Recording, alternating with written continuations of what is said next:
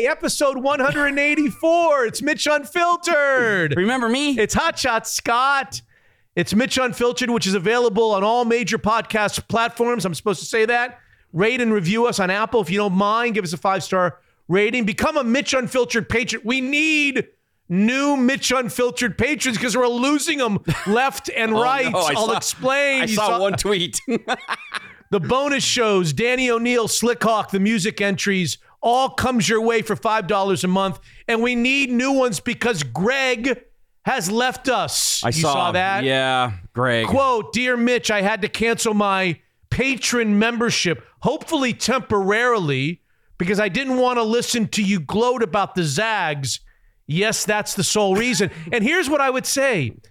If you're going to cancel your membership temporarily because you don't want to listen to me gloat about the Zags, why not just not listen to those shows and come back in a week or two and continue on? Or why do you have to cancel your membership? You can just not. No one's forcing you to listen. Are they? But he's suggesting that the entire patron show will be all pissing on the Zags, which I'm okay. It might be. I'm okay with that. Fast forward. But all he has to do is not listen at all. Right. Just yeah.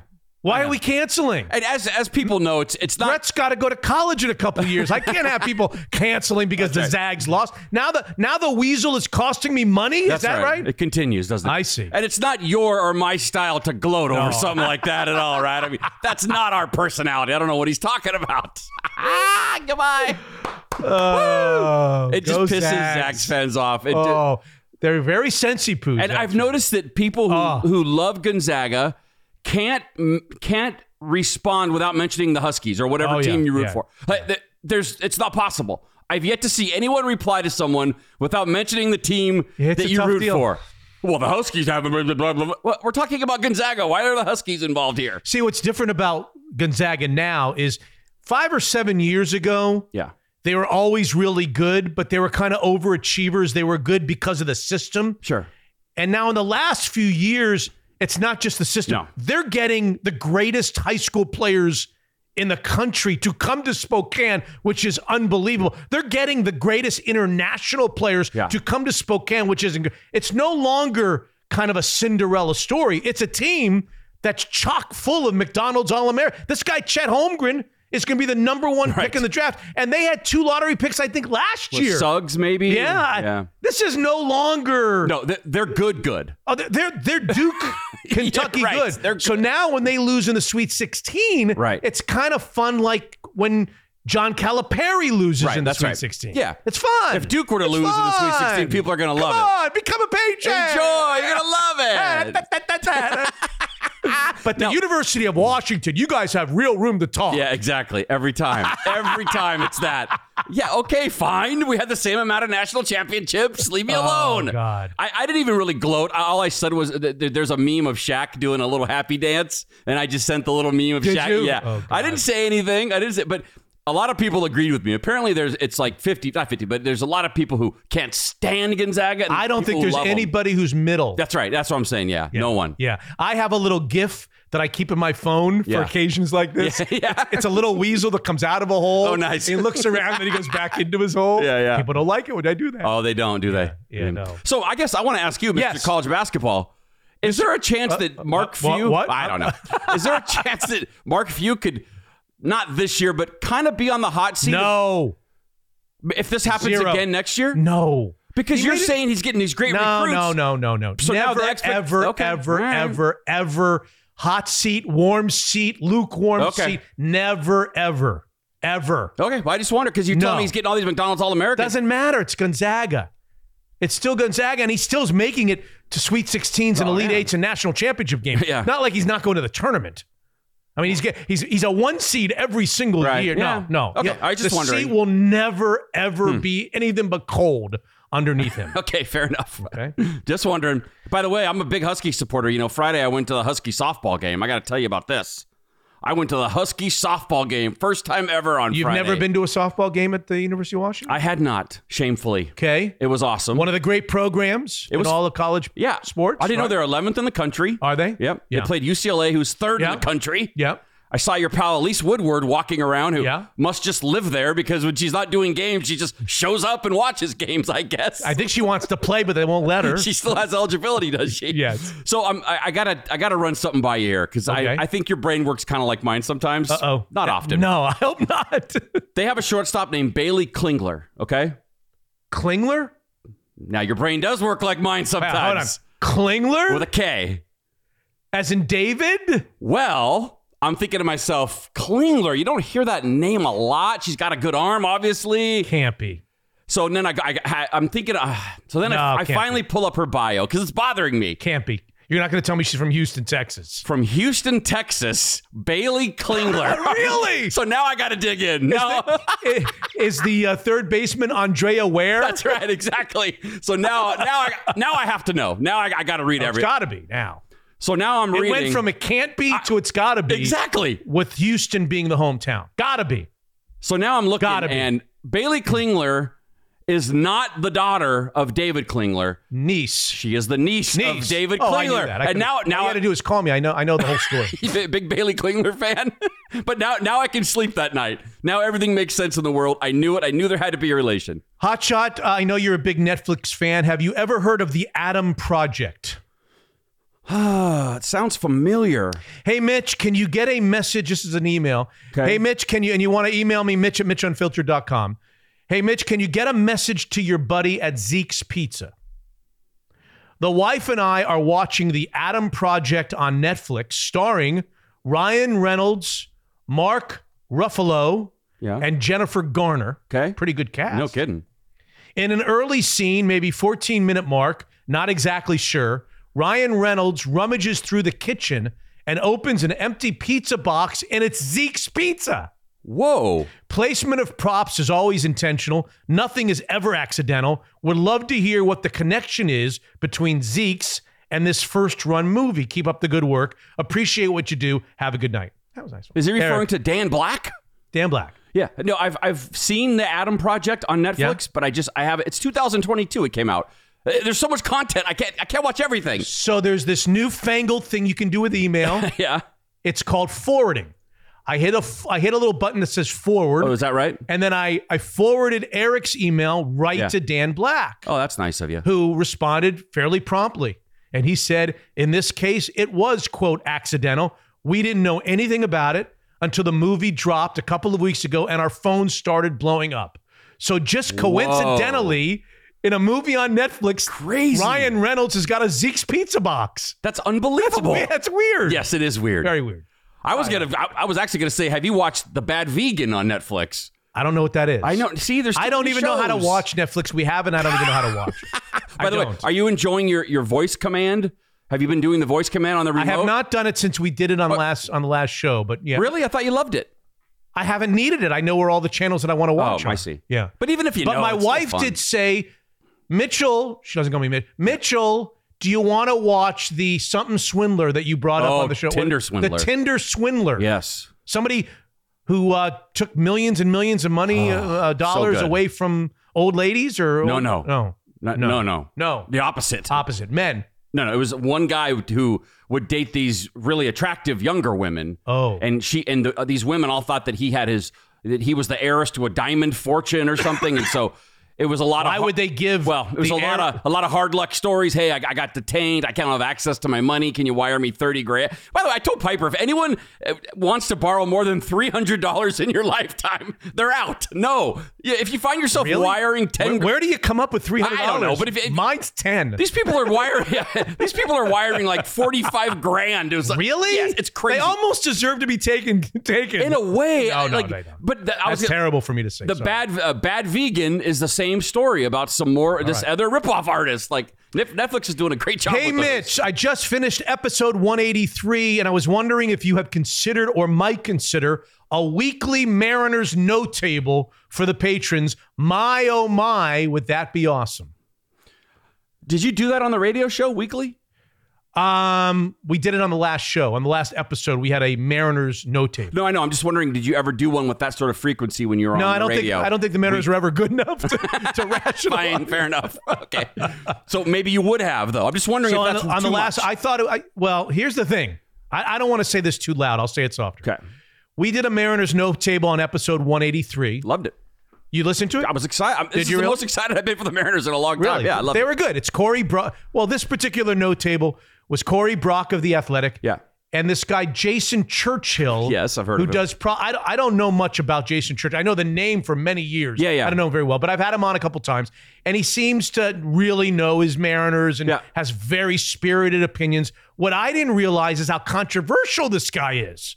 Oh, really? I totally had no idea that I guess on Twitter he gets into it with people. And if people like really differ to his opinion, he says nasty. I don't know if he says I haven't seen examples of this.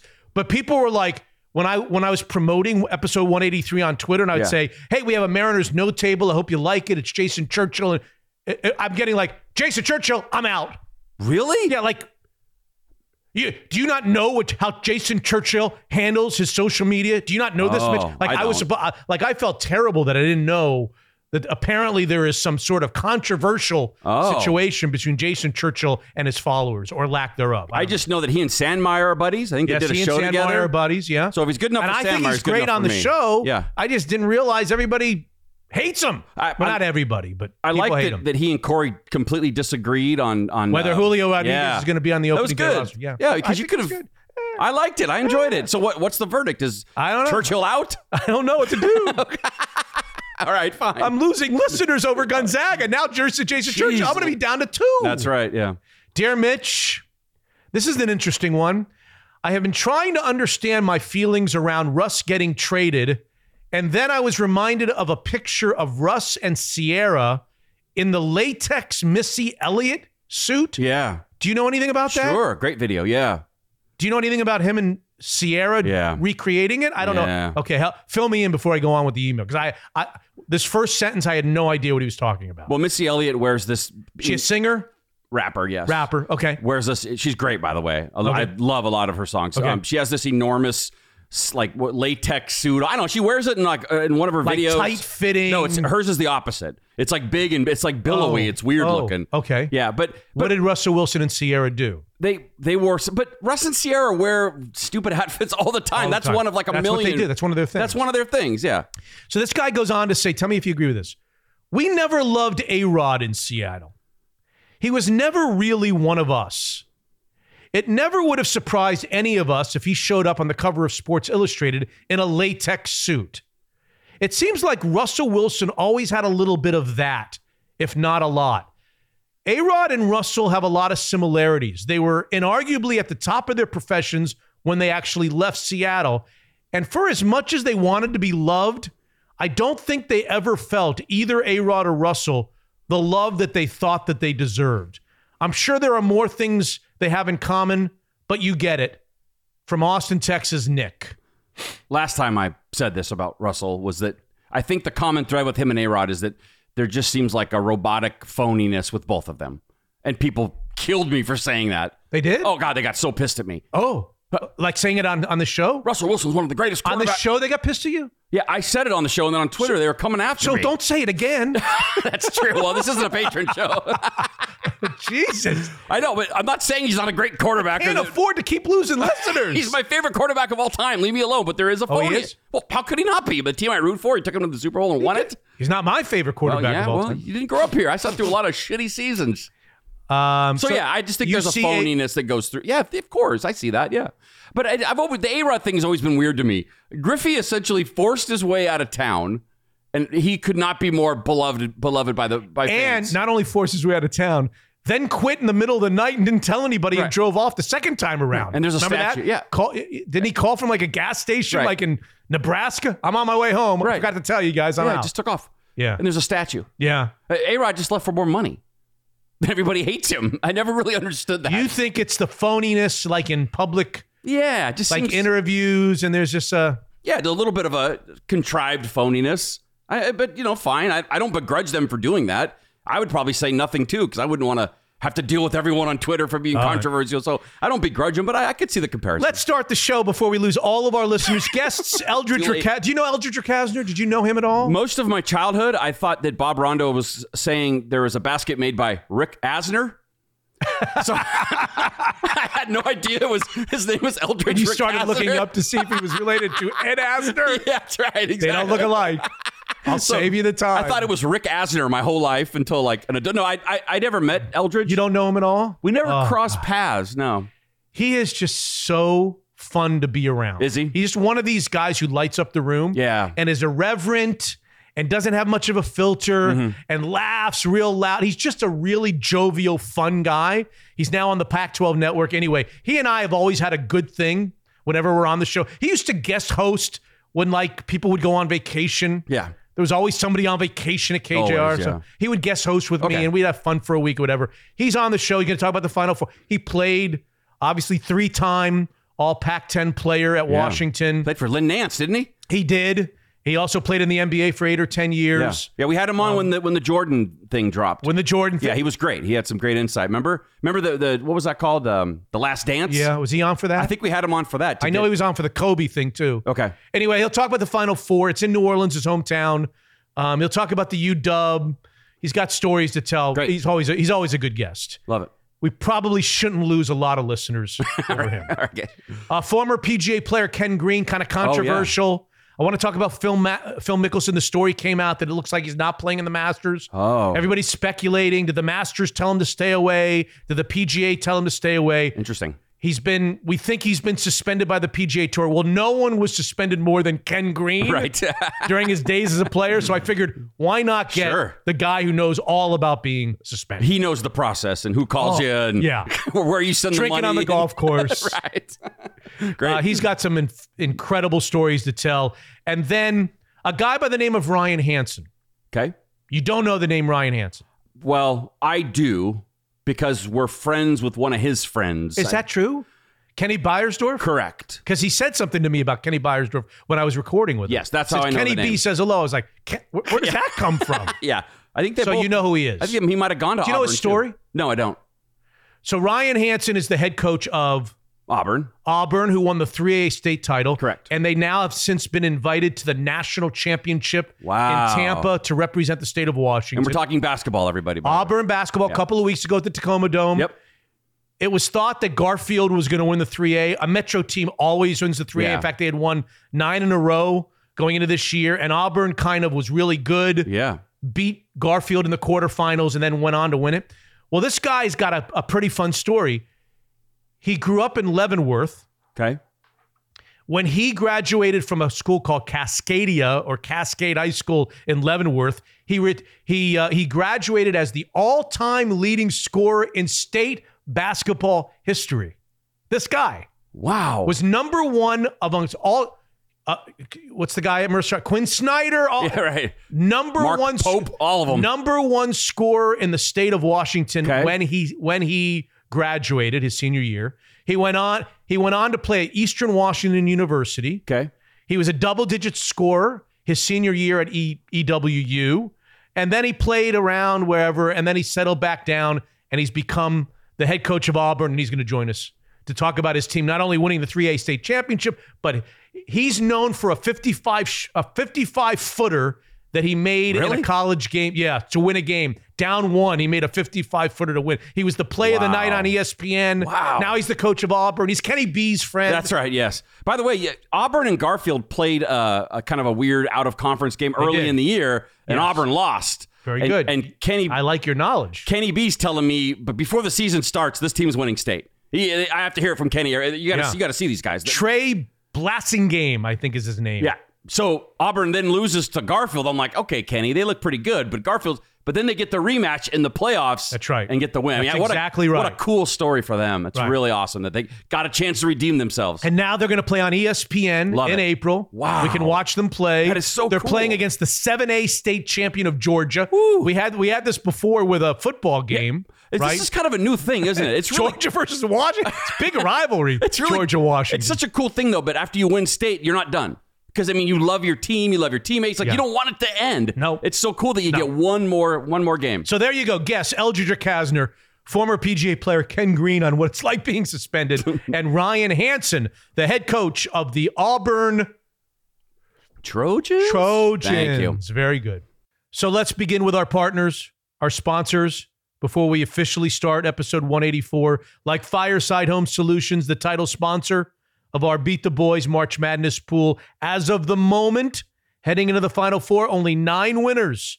Thanks to Steve, the producer. Greg Minahan has a 1-point lead for the grand prize. Begin your search for fireplaces and garage doors at firesidehomesolutions.com. Jordan Flowers in the Kirkland office of Cross Country Mortgage. 7 minutes is all you'll need on the phone with Jordan or a member of his team. You could be saving hundreds of dollars every month with a refinance.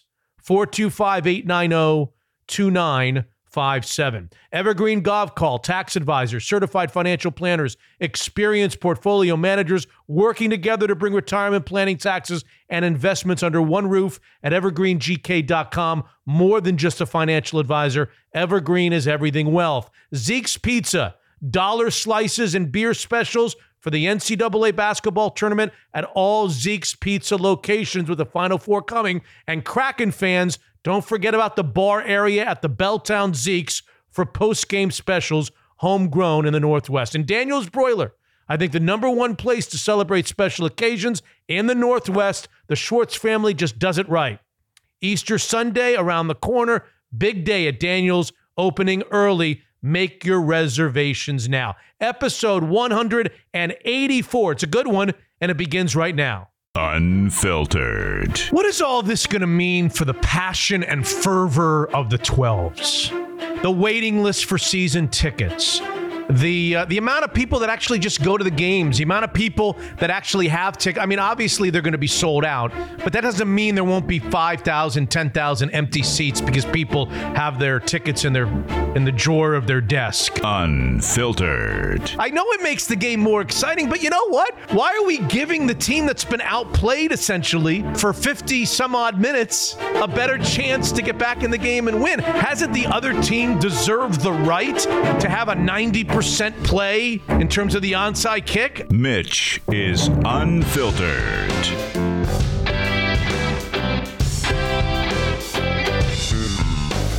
Okay, episode 184 is now officially underway. How excited are you for the start of the Issaquah Little League season? As people are listening to this, it's kicking off. Are you ready? The Issaquah Little League season? It's kicking off. We got a whole new season. Basketball just ended. Now we got Little League. I'm going to be missing more shows than ever. You're talking about softball now, right? Yeah, softball. But like Little League, I think it's all baseball, softball. It's all kicking off this week. Are you excited? Do you miss Little League? I don't miss Little League. Really? Why not? Because I don't have time to miss Little League.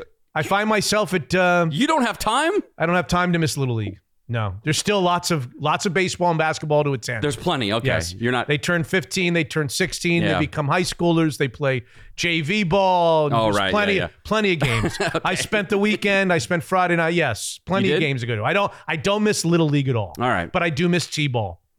The action-packed T-ball. And then they would have the relay race at the end. That was the best part. I don't know if you guys where they'd did all that. stand at second. And then at home, and they would have the race. Yeah, that was like their favorite part. I would actually say at the final out of the game, yeah. I would yell, "Don't do the relay. I want to go." You're in the rain for 2 hours. Brutal. I know. We don't need the relay. Yeah. The relay is unimportant. That's the only reason the kids showed up. Don't do the relay. Have you enjoyed the NCAA basketball tournament? I mean, other than the North Carolina St. Peter's game, I feel like it's been awesome. Like every game has been. It always is. It's been great. It's the best thing in sports. Hard to argue. Yeah. It's better than the NFL playoffs. It's better than the NBA playoffs. It's better than Major League Baseball. Might not be as good as the Masters, but it is. It is the best thing, and it always has been. Yeah. It's almost not a fair fight, though. Why don't people even resist this? The college basketball tournament is the best thing going in sports, and because it never disappoints. Do you remember one year where you were like at the end, like, No. I mean, maybe there was one. Probably one. There was probably one where there was a bunch of blowouts. It's so fun. No chalk. I mean, Kansas is the only one. It's crazy. Well, at the end of the day, look at the 4 teams that are in the Final Four. They're blue bloods. Right. You say no chalk, but it's Villanova, Kansas, North Carolina, and Duke. One number 1 seed, though. They weren't supposed to be good this year. Well, a couple of them weren't supposed to be that great this year. Yeah. Especially North Carolina, but... What about Miami? I mean, Miami had a nice run. Everybody had a nice run. St. Peter's was fun. The whole thing is fun. Incredible, yeah. Now, let's take a look at your bracket. No, I am not helping. Oh, I see. You're in 800th. Is that right? 800th position out of 1,100, yeah. Okay, well... Yeah, I am not any help. I'm sorry. Mitch is 381st. All right. Also not any help. But we happen to have a ringer. We do. That's going to bail our asses out in the Beat the Boys competition presented by Fireside Home Solutions. Yes. Because your buddy, producer Steve, currently sits in 9th place. Ooh. Let me make sure that I have that right. Who is this champion? Do you know? Yeah, he happens to have Duke over Kansas in the national championship game. Wow. Thank God. If it weren't for him, let me just check it. Talk for a second. I want to make sure that I have my information right. Because I have to give prizes to every single person who beats all of the members of our team, beats the boys. That's right. I don't know if people saw the cheerleaders to the rescue again. Grab the ball. Did you see Arkansas versus Duke? It happened twice. Yeah, the Arkansas cheerleaders got the ball down once again. Okay. They're heroes. Steve Dion, Yes. producer Steve, is currently out of 1,100. He's in 10th place. Wow. So if the season ended today, if the tournament ended today, which it doesn't, it's stupid to even talk about, we would have to give out 9 prizes. Wow. If Steve weren't in the pool, God, who's next? Robbie Tonkin of Taco Time, 111. I'd have to give out 110 prizes. Oh, that would hurt. Now, the tournament's not over, but if you take a look at the... like, who's ahead of him? You have to go through and look at all the champions of people that are ahead of him, which would take some time. I can't imagine. Steve Dion's got 3 of the Final 4. Wow, that's impressive. And he's got the 2 national championship teams still alive. Impressive. Duke over Kansas, You man. might give out no prizes. He might win the whole freaking thing. Last year, I had to give out 1 prize because Dan Black of Zeke's finished 2nd. Nice. People are not going to want to enter next year. Zeke's of movie fame? Yes. Is that the Zeke's you're talking about? Ryan Reynolds. Yes. Yeah. So there you go. Love it. Yeah. Now, listen. Would you like to have a new favorite NFL team? Because your team sucks now. Our team sucks now. You know that. We don't have a quarterback. Yeah. You need a new team? I'm ready. Tyreek Hill? Saw that. Did he have to take a break to go to the bathroom during a press conference? I don't have any idea. I don't care. Tyreek Hill. I saw someone call him. Tyreek Hill? Yeah, because he had to go use the bathroom. I did see that. Are you noticing what's happening down in South Florida after all these years? Are you noticing that the Miami Dolphins are surging in free agency and maybe about to do something that they haven't done in many, many years? What's that? Compete? Well, but be good? When I saw that, I was like, are they a Tyreek Hill away? Maybe you'll say yes. They're a Tyreek Hill away from being a good playoff team. Because then they go after like Reggie Bush one year and pay him a ton of money. Haven't they made some questionable free agent acquisitions that didn't really help them in the past? Well, he's not a free agent acquisition. He's a trade. Oh, they traded for him. Okay. They gave up a lot for him, and then they gave him a huge contract. Okay. I don't know. I guess it depends on what you think of Tua. Yeah. If you think Tua is going to be pretty good, if you think he was good last year and he's going to even be better this year, they are loaded. And they were. If you don't like Tua, then you probably don't like the Dolphins. Didn't it come down to the last week of the season for them, or no? Yeah, second to last week. That's right, second to last week. They got off, if you recall, I think they got off to a 1-6 start, and then they won like 8 in a row or something like that. Yeah. And now they've got Tyreek Hill. They also signed the number 1 left tackle in the free agent market. So they got the number 1 left tackle that was available. They've got Tyreek Hill. They've got a couple of new running backs. They are. Look at you. You're moving back to Miami. There is some. Not many seats on the bandwagon. Come on aboard. I'll root for them. Speak now. They're an AFC team. I'll root for them. Come on over. It'd be fun. But here's the problem. Okay. Tyreek Hill got a 4-year, $120 million contract, $30 million a year for a wide receiver. Crazy. And we happen to have a wide receiver in town, number 14, who is coming to the end of his contract and much younger, I would imagine, than Tyreek Hill, much earlier in his career, bigger, stronger.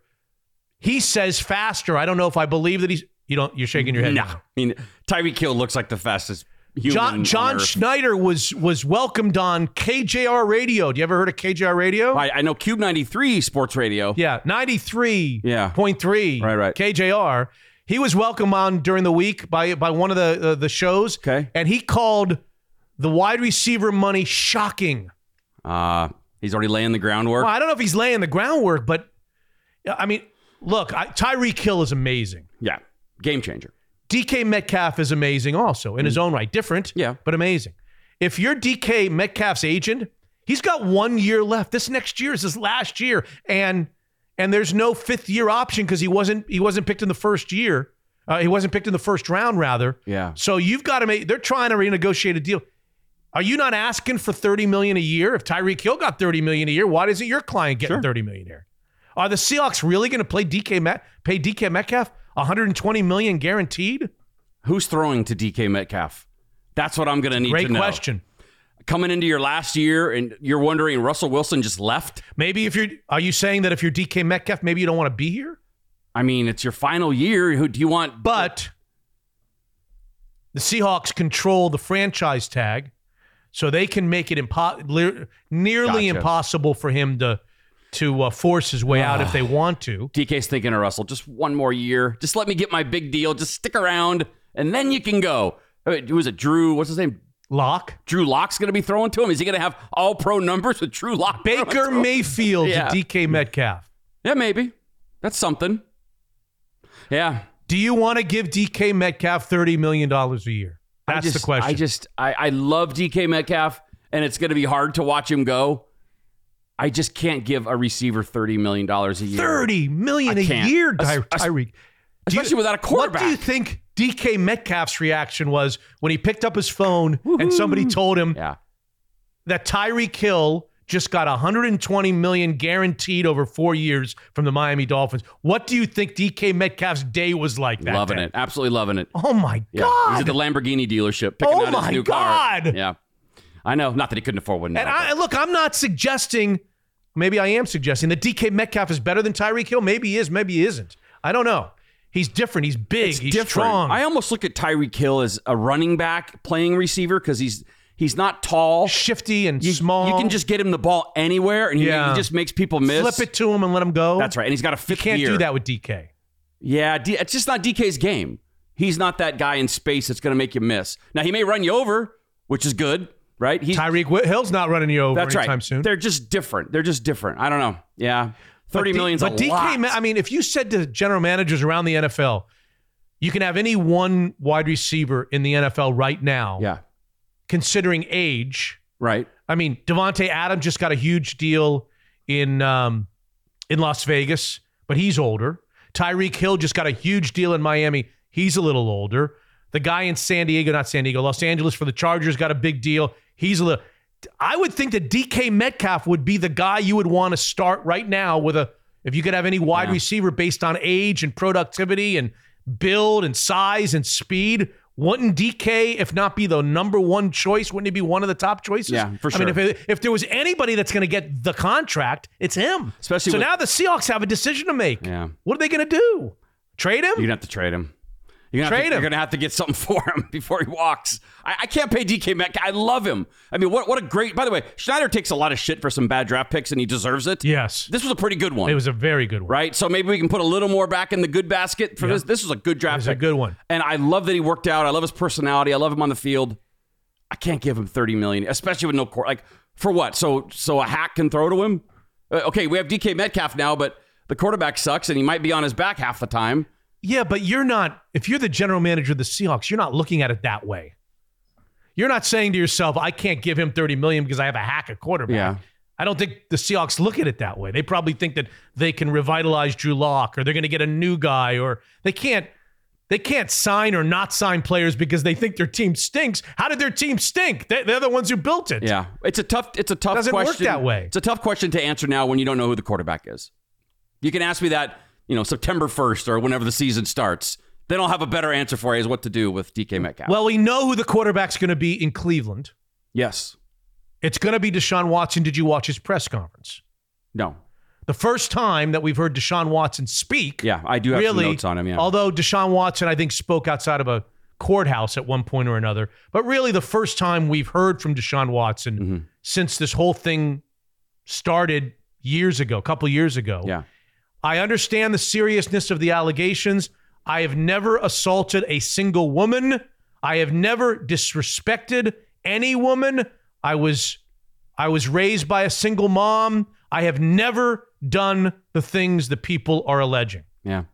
The words directly from Deshaun Watson when he was being introduced to the Cleveland media last week. Now, you want to believe people. Sure. 22 different women. That's the hard part. That 22 number is going to come back to haunt him at every at every turn. 22 women. How do we believe Deshaun Watson when 22 different women say these things happened? Right. How? It would be the world's greatest collusion of defendants to come together and lie of all time, right? One of them would have come out and said, we made it up. Yeah, that's a big number. And it's a huge number. We've seen usually when there's smoke, there's fire. That's a term for a reason. I mean, we heard about Russell not being happy, over a year ago, and look what happened with that. But the other news with Deshaun Watson is that for a second time, a grand jury now in a different county listened to testimony from one of the accusers and looked over every piece of evidence and everything that the prosecutor had and decided again to not move forward with criminal charges. Now, of course, that has drawn an amazing reaction from around the country. Mm-hmm. That doesn't mean he's innocent, yada, yada, yada. They're saying the exact same things about him that they said when the Houston area grand jury also looked at 9 or 10 of these incidents, very closely spoke to, at least the prosecutor got testimony from 10 of the accusers. Yeah. And they didn't go forward with any criminal proceedings as well. So how do you justify now 2 grand juries saying there's not enough here? And remember, the bar is really low. The grand jury is not deciding whether the person's guilty or not. The grand jury is only being asked one question, and that is there anything here that allows us to move forward to potentially a trial? They're not saying, are you guilty? They're just looking for one shred of evidence that makes it right for us to spend taxpayers' money and proceed criminally with the investigation and the trial. Yeah. And they have said no, no, no at every turn. There's just not enough here. So how do you balance that? But as you and Danny discussed a while back, that doesn't necessarily mean that maybe he wasn't inappropriate. Of course not. Or a bit of a scumbag. Of course not. Right. Correct. Just because he is not facing criminal charges, obviously he could have acted very inappropriately and probably did if we got 22 people saying that he did. But he's not facing criminal charges. And that's important because all the people that are waving the flag saying, don't sign him, don't invite him to my favorite team, we're not interested, of which I was one, by the way. I said I wouldn't want him as the quarterback of the Seattle Seahawks. I stand by that. It's kind of a dicey situation because we just talked about Tyreek Hill. Right. Tyreek Hill was charged criminally with domestic assault of a pregnant girlfriend. Right. Adrian Peterson was indicted on a felony child abuse charge. Frank Clark was criminally charged with domestic assault of a woman. Right. Raise your hand, and my hand's raised. How many people cheered when Frank Clark came up with a sack for the Seattle Seahawks? How many people were happy that Frank Clark was a member of the Seattle Seahawks? How many Chiefs fans cheered every time Tyreek Hill did something explosive with a football? And how many Adrian Peterson fans are out there? Right. These are 3 of a lot of examples of people who were not cleared criminally by grand juries. In fact, just the opposite. They were charged. Yeah. So how do we rationalize? I guess I keep coming back to that number 22. Right.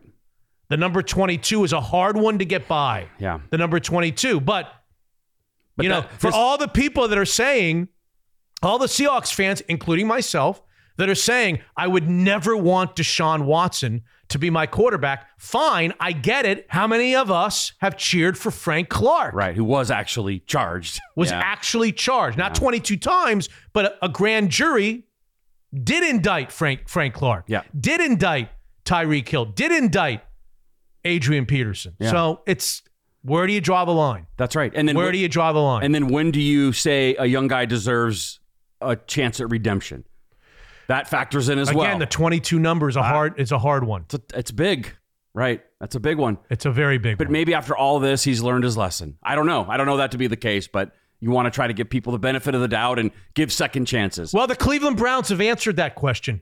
That's true. The answer to the question is right now. Now's the time. And in fact, not only is he deserving of another chance, a young man, we're going to give him $230 million guaranteed for that second chance. Where's our second chance with that kind of money?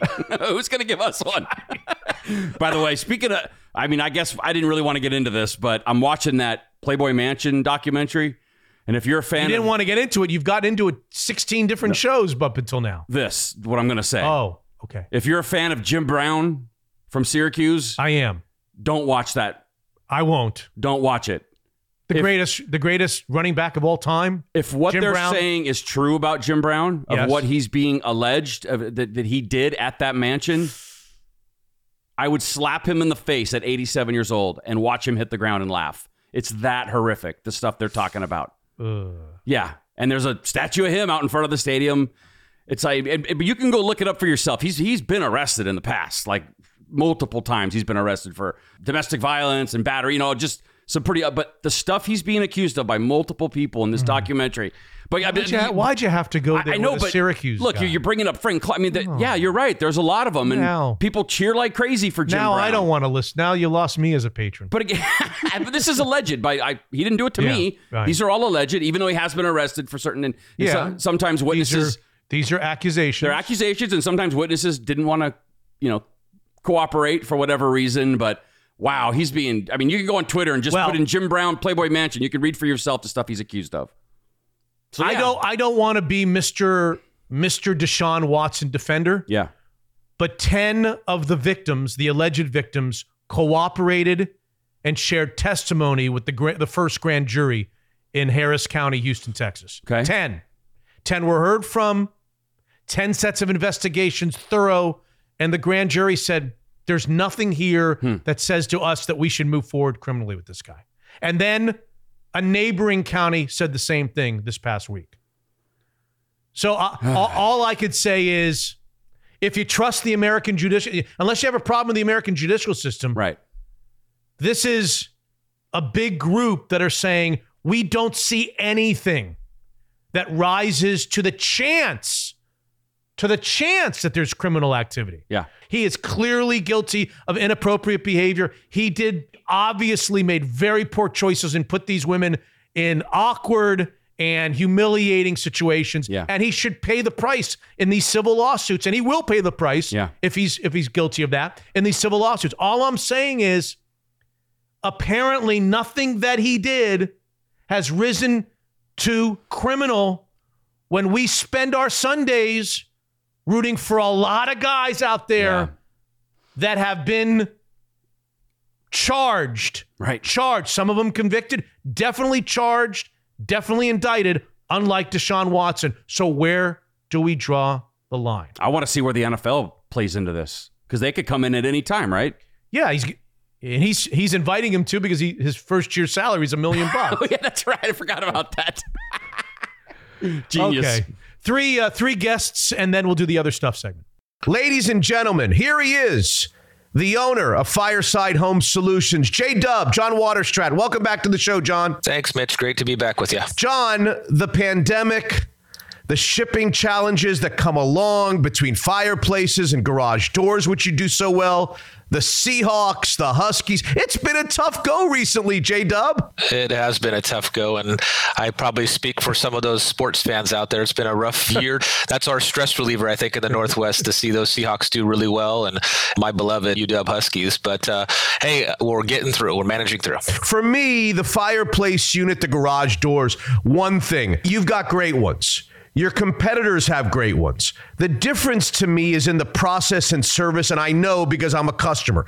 People have no idea. Walk us through what happens after someone decides that they want a new fireplace and they call the Fireside Home Solutions team. Yeah, we just talked a little bit about the stress, right? Sports have been tough. Pandemic's been tough. And we really believe in this stress-free buying experience. And again, you pick your product out. And what we want to do is just like what we did with you guys is we want to send somebody out there, an expert, to walk you through the process. Let's make sure everything's going to fit. Make sure you guys have your questions answered. Instead of having an installer there that doesn't quite know what to do, we don't have good expectations, and get that stress-free buying experience.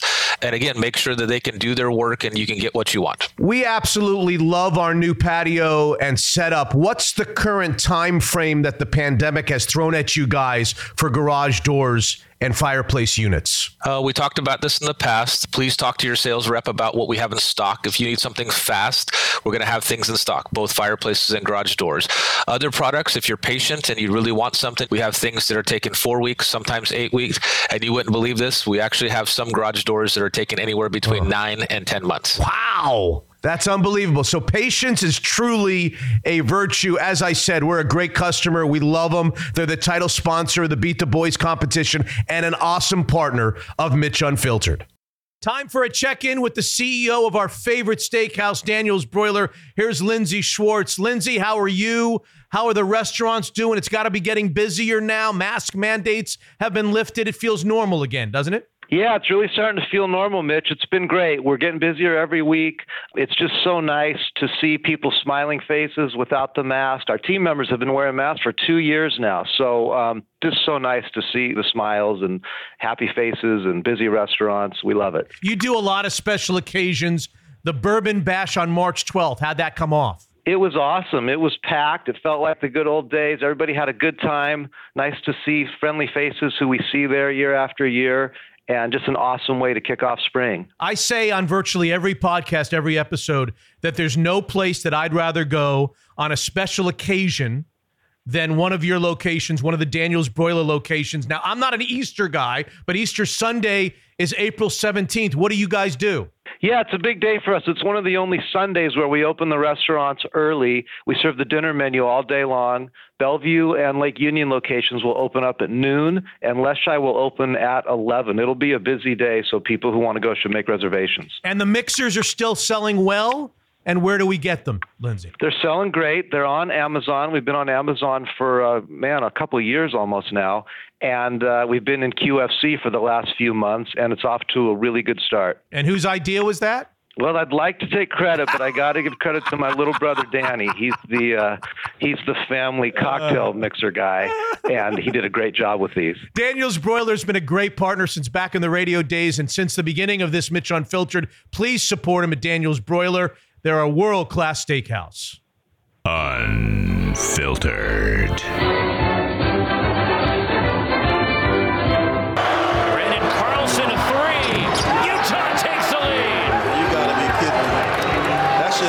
Center running for a spot up three-pointer from the top of the key.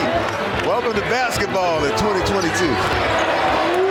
Dejon Davis for Washington.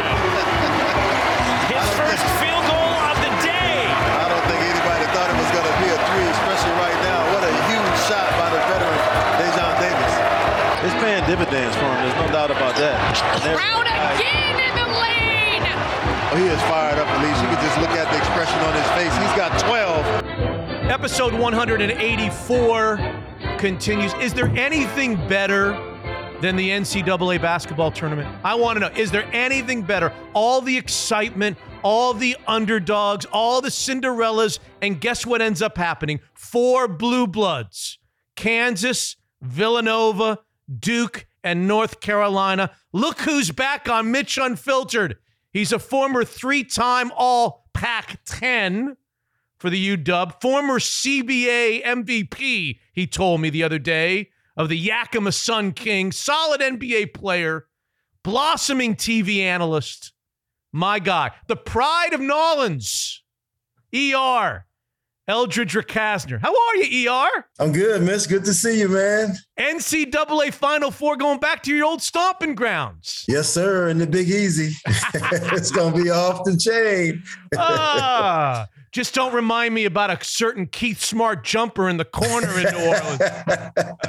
Oh, man, I thought Keith was going to make it again. I saw him over there on Eric Musselman's bench. Yeah, they came close.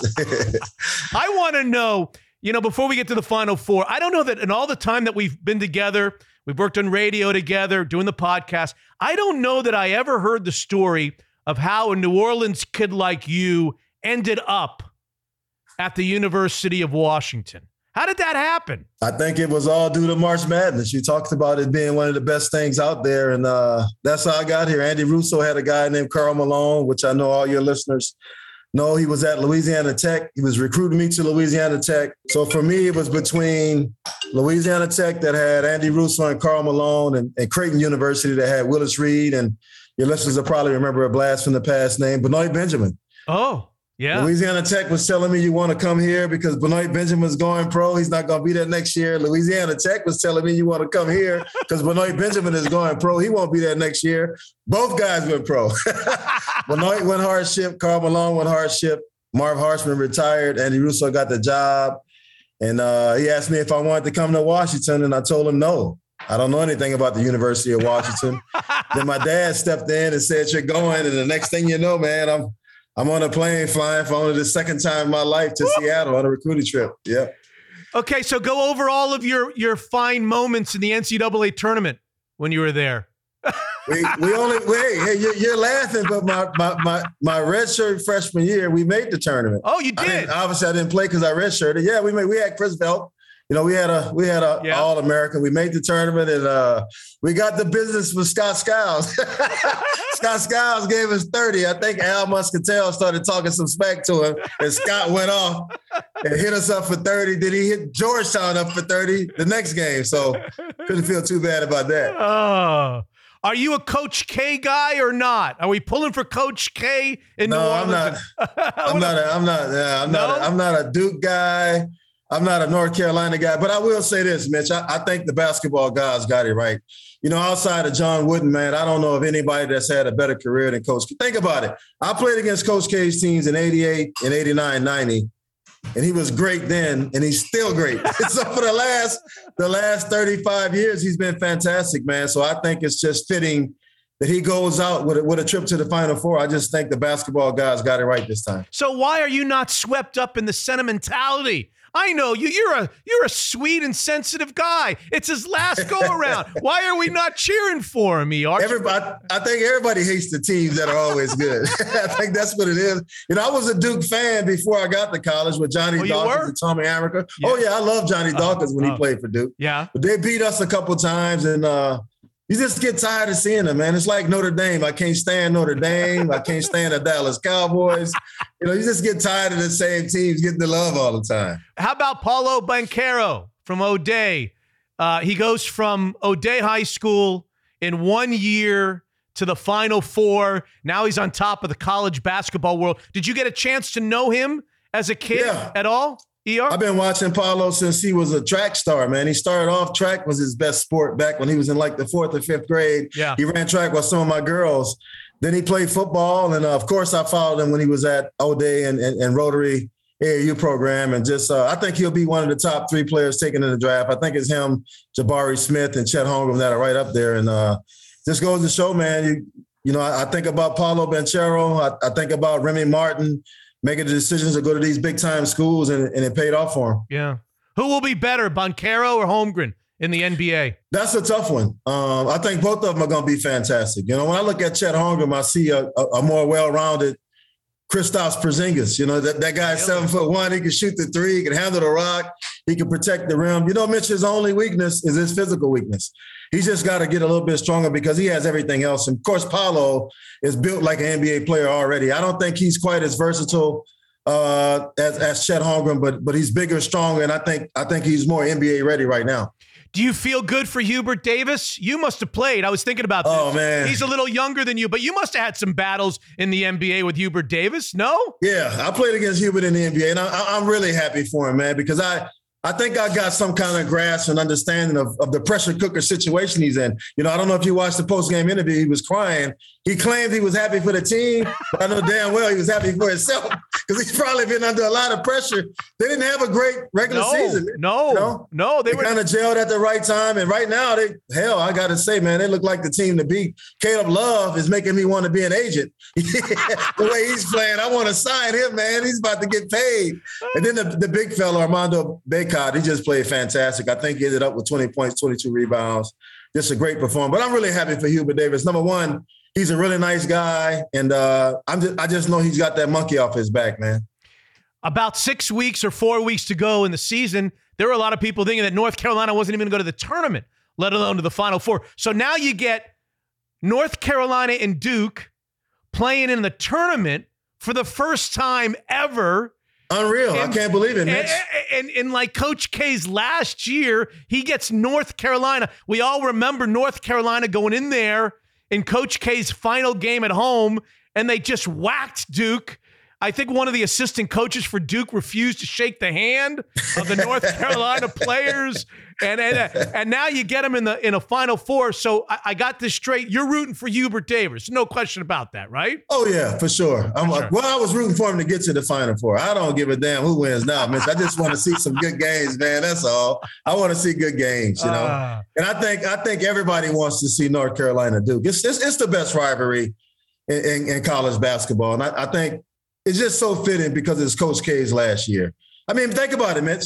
From 1985 to 2022, he's been in the Final Four, the top 10, damn near every single year, man. So, I mean, it's unreal. Like I said, the only person I can think of that's done it bigger and better is the Wizard of Westwood, John Wooden. Outside of that, Coach K is the measuring stick. All coaches are measured by, all teams are measured by.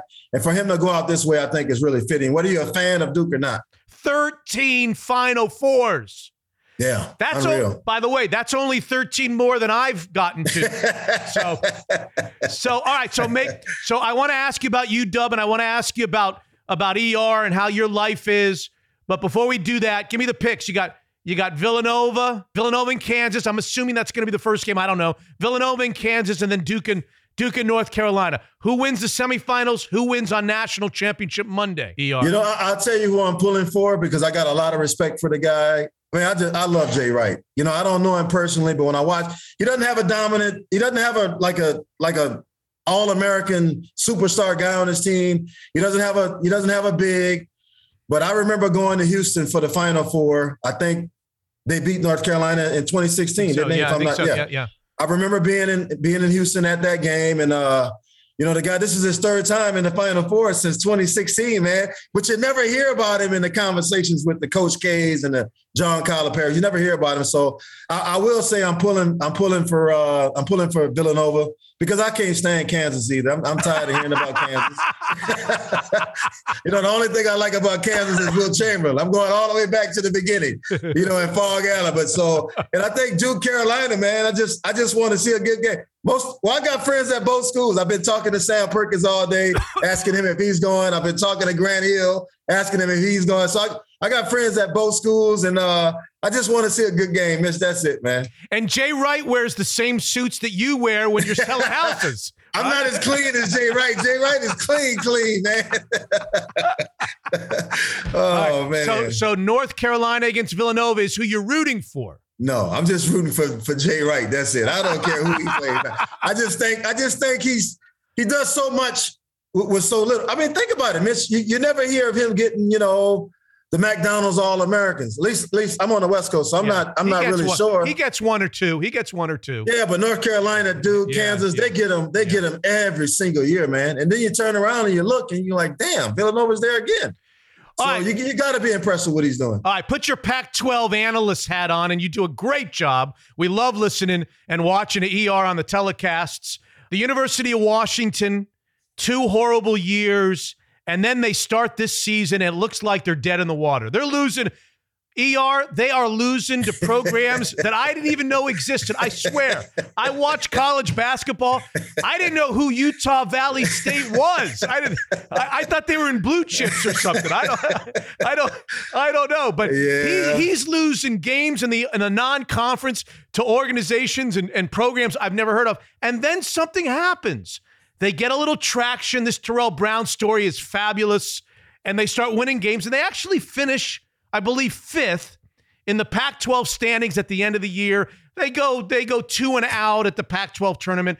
This guy, Nate Roberts, is leaving, and we know that Davis is leaving, and we know that Brown's leaving, and maybe there's more. I don't know if he's going to the transfer portal to get the next group of guys. I don't know what to feel about. You know, he's a Syracuse guy. He's your guy. Yeah, he's one of your guys. He's a Syracuse guy. Yeah. So I don't know. Tell me, how should I feel about where this Washington program is going right now? I think you feel like everybody else. You're nervous. You know, you don't know. Last year, everybody's afraid of COVID, but hell, I got to be honest, it's the best thing that ever happened to them. They were getting ready to play Arizona, UCLA, and Gonzaga. Yeah. And I just feel like you said, you lost to Utah Valley State, lost to Winthrop. You know, they lost to Wyoming all at home. And I thought, wow, if they lose these 3, man, he might get fired in the middle of the season. They come out of the COVID protocol and they're a different team. And you touched on it a bit, Mitch, and I'll say this, man. I tried to get the Terrell Brown young man some love, man, because I just think his story was the best I've seen in college basketball in a long time. To not have any Division I scholarships coming out of high school, to go on and lead a Power 5 conference in scoring, I just think was a fantastic story, man. I wish he could have made the tournament so people could have saw him do his thing, but it just didn't happen. But, they've got a kid from Garfield coming in next year. But outside of that, they're going to have to put their hard hats on, man, and hit the transfer portals again, because they just don't have the studs coming in as freshmen. So they got to hit the transfer portal and try to bring some guys in. Can they capture magic in the bottle 2 years in a row? That's the question. Last year, I think everything lined up. They brought in 4 guys, but they brought in 4 guys, 3 of them that all played together in high school. And then Emmett Matthews was just up the street in Tacoma, so they all knew each other. They were used to playing with each other. They played in the Jamal Crawford Pro-Am together. So it's going to be interesting to see what they do. But if you're a Husky fan, you're nervous, because I know I'm nervous. They got to go out there and outbid Oregon and all the rest of these schools that are really good at using the transfer portal if they're going to have some type of success next season. What's next for Brown? Does he play in Europe a lot of years and make a lot of money, or could he find his way somehow onto a bench in the NBA somehow? I know he's small. He's small. You know what's funny, Mitch? I told this to Terrell Brown. I sat down and did a one-on-one with him, and I remember when he was a senior, he didn't get any Division I offers, and then I saw him on the AAU circuit again with Seattle Rotary Style, and I was like, wow, that's weird. You don't normally see kids that are seniors that have graduated back on the AAU circuit. And I said to myself, oh, wow, this guy thinks he's better than what he is. That's what I thought. But I wouldn't bet against him, man. I mean, he's defied the odds, Mitch. I think he's going to get a look. I think his biggest weakness is his three-point shooting. He's only 6'2". Yeah. He's not going to be able to get to the basket, I don't believe, like he did at the collegiate level, because everybody's a big-time athlete in the NBA, even the guards, and you talk about the big men. So he's got to work on his jumper, but I think he'll get a look. But I think at the worst-case scenario, I think he'll have a fantastic career maybe over in Europe somewhere, overseas. I want to know about Eldridge Recasner. Tell me what do you want to know, baby? I want to know how I can buy a house. I want to know. What your life's like. I know you've got a son who's about my son's. Is he a 10th grader, 11th grader? He's a junior. Yeah, he's a junior. He's 1 year older. 1 year older than my son. Yeah. How's his basketball future and career? What's your life like? You're doing a great job on the Pac-12 network. You guys are great. Man, thanks, Mitch. Yeah, I really appreciate that, man. I got a chance to do a couple ESPN games this year. I was really excited about that. I've been working, trying to get better, and I feel that I am. But, man, I got to tell you, life has been good for me. One of my high school teammates was King of Zulu this year. So I went home to New Orleans. I participated in the Zulu parade. I rode in that. That was fantastic. I had a ball. My wife just got a new job with Amazon. We're leaving. We're going to Sao Paulo, Brazil in the morning. See, Mitch, you're cutting into my time, man, with this show. I got to get things done, man. I got a flight in the morning. We're going to Brazil. I had booked ticket to the Final Four months ago because a couple of my friends, Eric Brady, played at UW, transferred to Gonzaga. He thought Gonzaga was going to make it. One of my teammates, Mike Hayward's going, Paul Fortier, Steve Hall. So I had booked the ticket to New Orleans for the Final Four. Then my wife tells me that she's going to Brazil. I'm like, hell, wait a minute. I want to go to Brazil. So I've canceled the trip to New Orleans. I'm going to Brazil. But everything's been good, Mitch. I'm with John L. Scott, Bellevue main office. I haven't sold anything yet. It's a lot damn harder than what I thought, man. Plus, I don't know anybody with this kind of money, Mitch. This market is just ridiculous. And I don't know people walking around with an extra $500,000 in their pocket because they qualify for 1.5 million, but it gets bid up to 2. So it's been crazy, man. What a crazy market. What about, before you go, everybody's on Mark Few. He's an easy punching bag. He's an easy target when he doesn't get to the Final Four, when he doesn't get to the championship game. What about the disappointment of him with all that talent? Boy, he's getting incredible players coming there, and yet somehow, some way, he's not able to win a championship yet. He hasn't cut the nets down in the Final Four yet, ER. You know what? I tried to give Mark Few as much love as I could the last couple of years, man, because I remember guys that couldn't play for us at Washington would transfer over to Gonzaga, and go over there and have great careers. Dan Dickow left Washington, and hell, he became a McDonald's All-American. I don't think that would have happened if you'd have stayed here. But I got to be honest with you, Mitch. I just feel like Mark Few and Gonzaga have become victims of their expectation. They're like, and Mitch, I know you're going to remember this. When John Wooden was at UCLA, won all those championships, everybody that came behind him, it was, you got to win a championship or nothing. And I think that's where Gonzaga is now. They've won their league 20-something damn times in a row, which is unheard of, with the exception of maybe Kansas winning the Big 12. But he's done everything else, but he has to win it. And I'm going to be honest, Mitch, he looks as nervous as the damn players when I was watching the game. I'm telling you the truth, because I just think he feels the pressure. That monkey is on his back now, and it's like Nick Anderson at the free throw line against the Rockets. It gets into your head, and it becomes your worst enemy. And that's what I see from Gonzaga. I got to ask the question now, Mitch, and I'm not trying to be cold against Mark Few, but I think everybody has to ask the question, can he win the big one? He can get you to the dance, but when he gets out there in the Final Four, you know, when they played North Carolina and Nigel Williams-Goss, I know you remember this, Nigel Williams-Goss kind of tweaked his ankle a little bit. I thought if that wouldn't have happened, I thought they'd have won a championship that year. But now I got to ask myself, can he do it? You know, Chet Holmgren, a top 3 draft pick, Drew Timme, the damn Kevin McHale of college basketball. I love watching that guy and his footwork. They had great guards. They had all the pieces, man. But for 2 years in a row, Mitch, some little guards. Last year was Davion Mitchell with Baylor. And this year I had never heard of J.D. Notte. J.D. Notte gave him the business. 2 years they couldn't stop some really, really good guards, and that's who knocked them out of the tournament. So I don't know what's ahead for Mark Few and Gonzaga. I know they play a really good out-of-conference schedule, but that's like in October and November. And then December and January come along, ER, and they play nobody for 3 months. And then they jump into the NCAA tournament. That's tough. That's not easy. Miss, people in the WCC don't want to hear it, but it's just not a strong conference, man. I mean, come on. It's not. It's not the Pac-12. It's not the ACC. It's not the Big Ten. You know, it just isn't. And I think every year it shows. You know, they lost to somebody this year. Who beat them? St. Mary's beat them one time. I think they had one loss. Yeah. But they run through there like a hot knife through butter. Then they get to the tournament and they get deep. Elite 8. This year was the Sweet 16, and they just get exposed. You know, against some tougher kids. You know, Mitch, I'll say this, man. That's something to say for toughness. You look at St. Peter's, and I remember Coach Holloway saying, man, I got kids from New Jersey and New York. You think we're scared of anybody? And it shows, man, that East Coast toughness, it's just not just a phrase. It's real, you know? And I think Gonzaga, I'm not going to say their guys are soft, but for some reason, when they match up with some of them real bros, they struggle, man. They struggle, man. Oh, man. I'm going to catch some heat for that, but that's all right. Go to Brazil. It's great to visit with you again. Great to see you. You never get older. What's the problem? Yeah, dude, you don't see all this gray in there, man? Come on, bitch.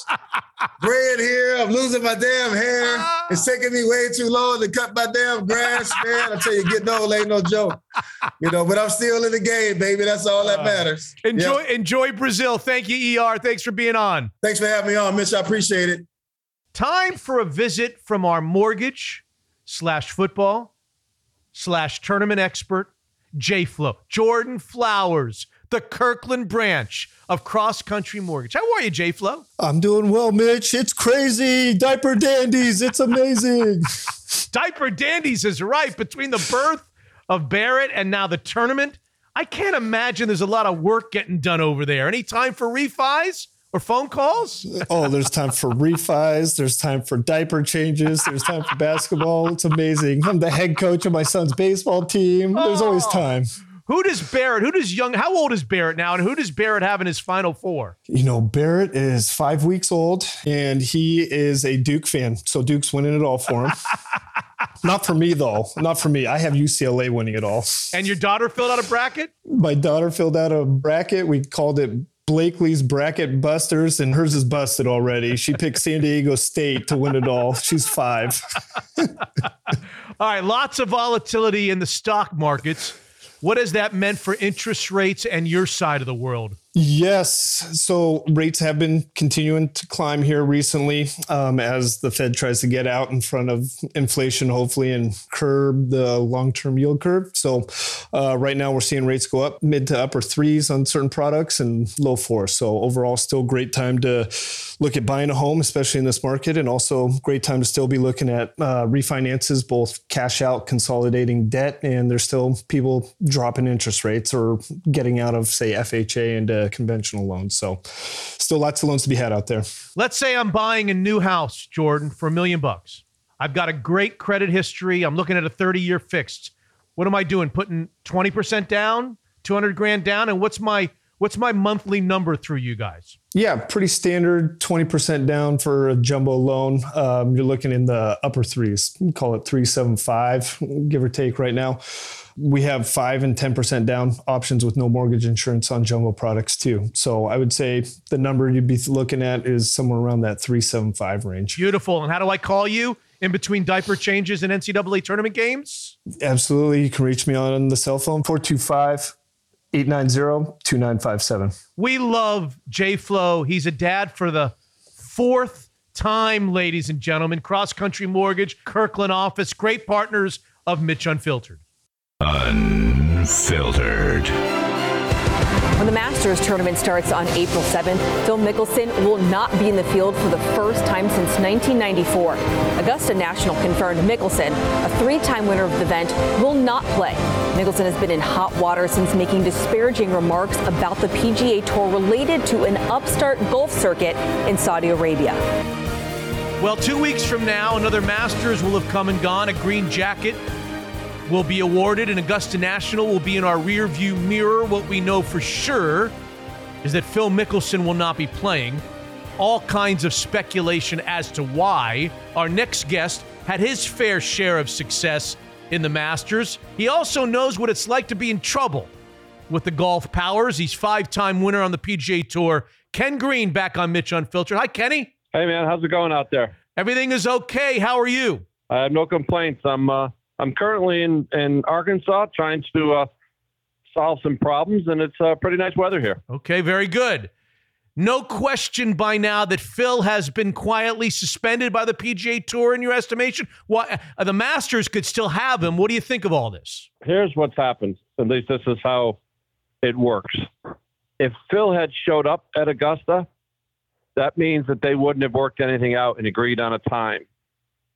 When Phil decides to not play, they've worked something out and say, all right, I'm only going to be spending a month or two. Maybe there was an agreement that he can play in the PGA and defend, or it might even be longer. But if they were still button heads, he would be at Augusta. So they've come up with some agreement, similar to what DJ went through a few years back when he didn't show up for the Masters or play in the Ryder Cup. You know, it was an agreed amount of time of suspension, and then no one ever talks about it and they forget about it, which I'm dead against. How do you ever learn a lesson if it's not out in the public? Mm-hmm. I just don't get it. So you're saying that you believe that there's been a resolution between the PGA Tour and Phil Mickelson. How does the Masters play into this? The Masters could still have him play in the golf tournament if they wanted to, right? Yeah, that's why I'm saying when Phil said he wasn't going to play or he's not, showing up, that means to me that they've agreed on some sort of time. If they hadn't agreed, Monahan might have said, we're suspending you for a year.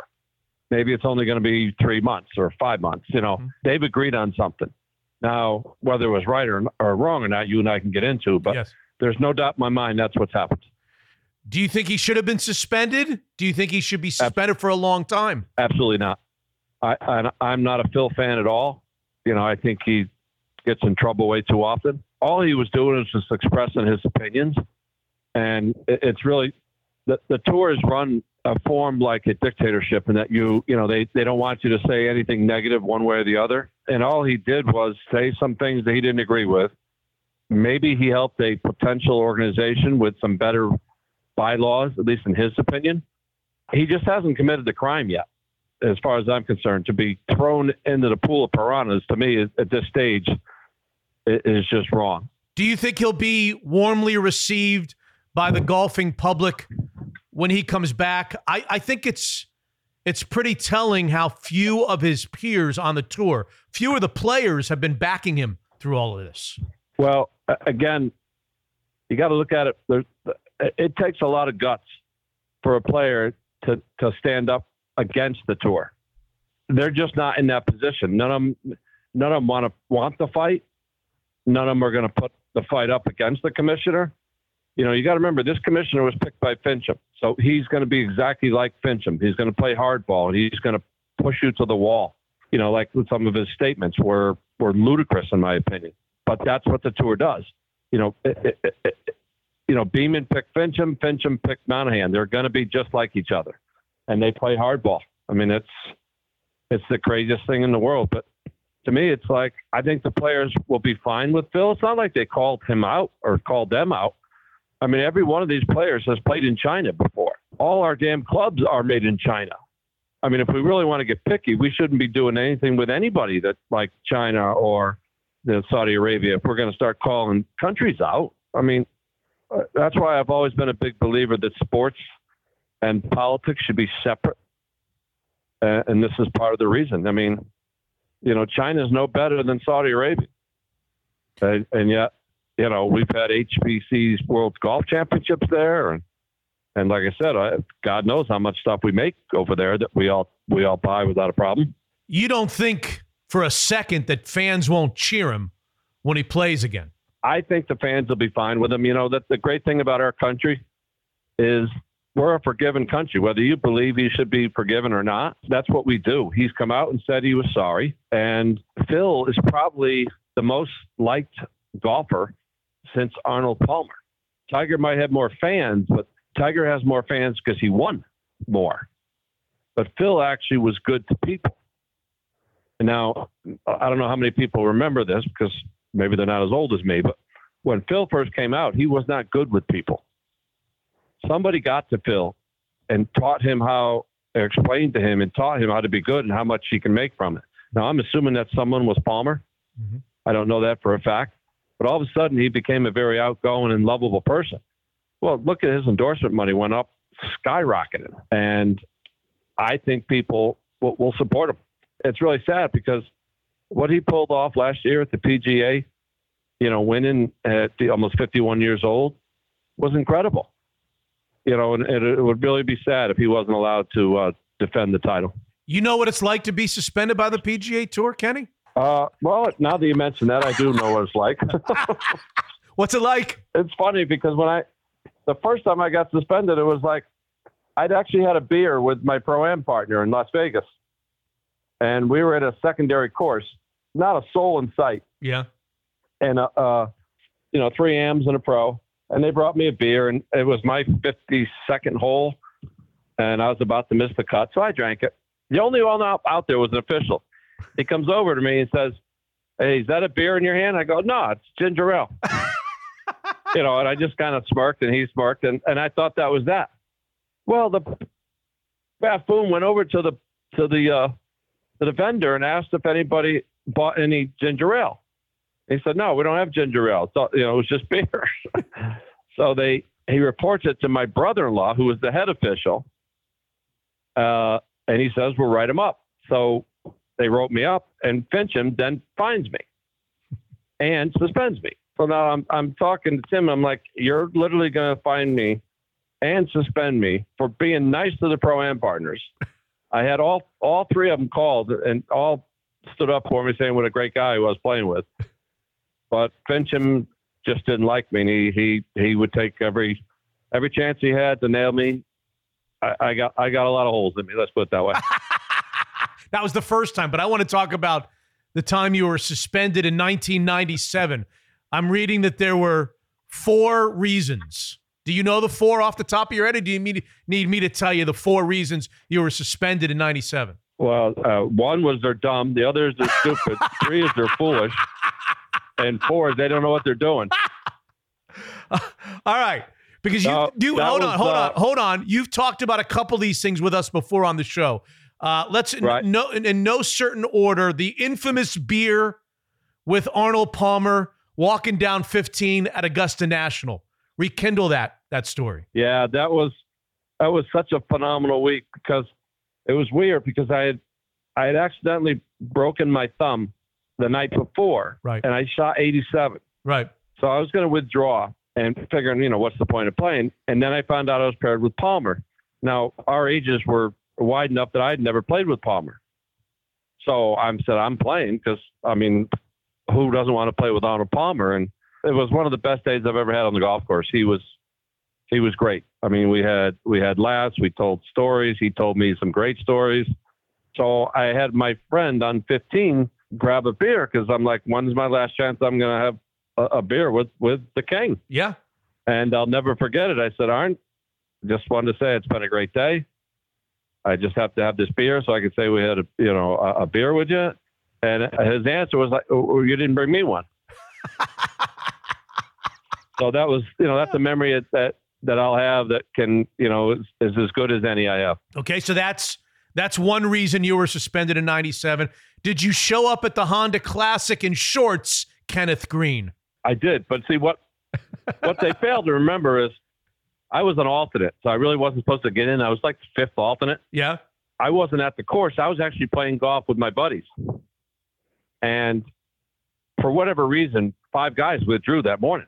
So I get a call saying, hey, can you be on the tee in an hour? Now it's about a 58-minute drive. And that's only counting drive time. So I'm like, all right. So I hum into the car and get everything. My old man's with me. Yeah.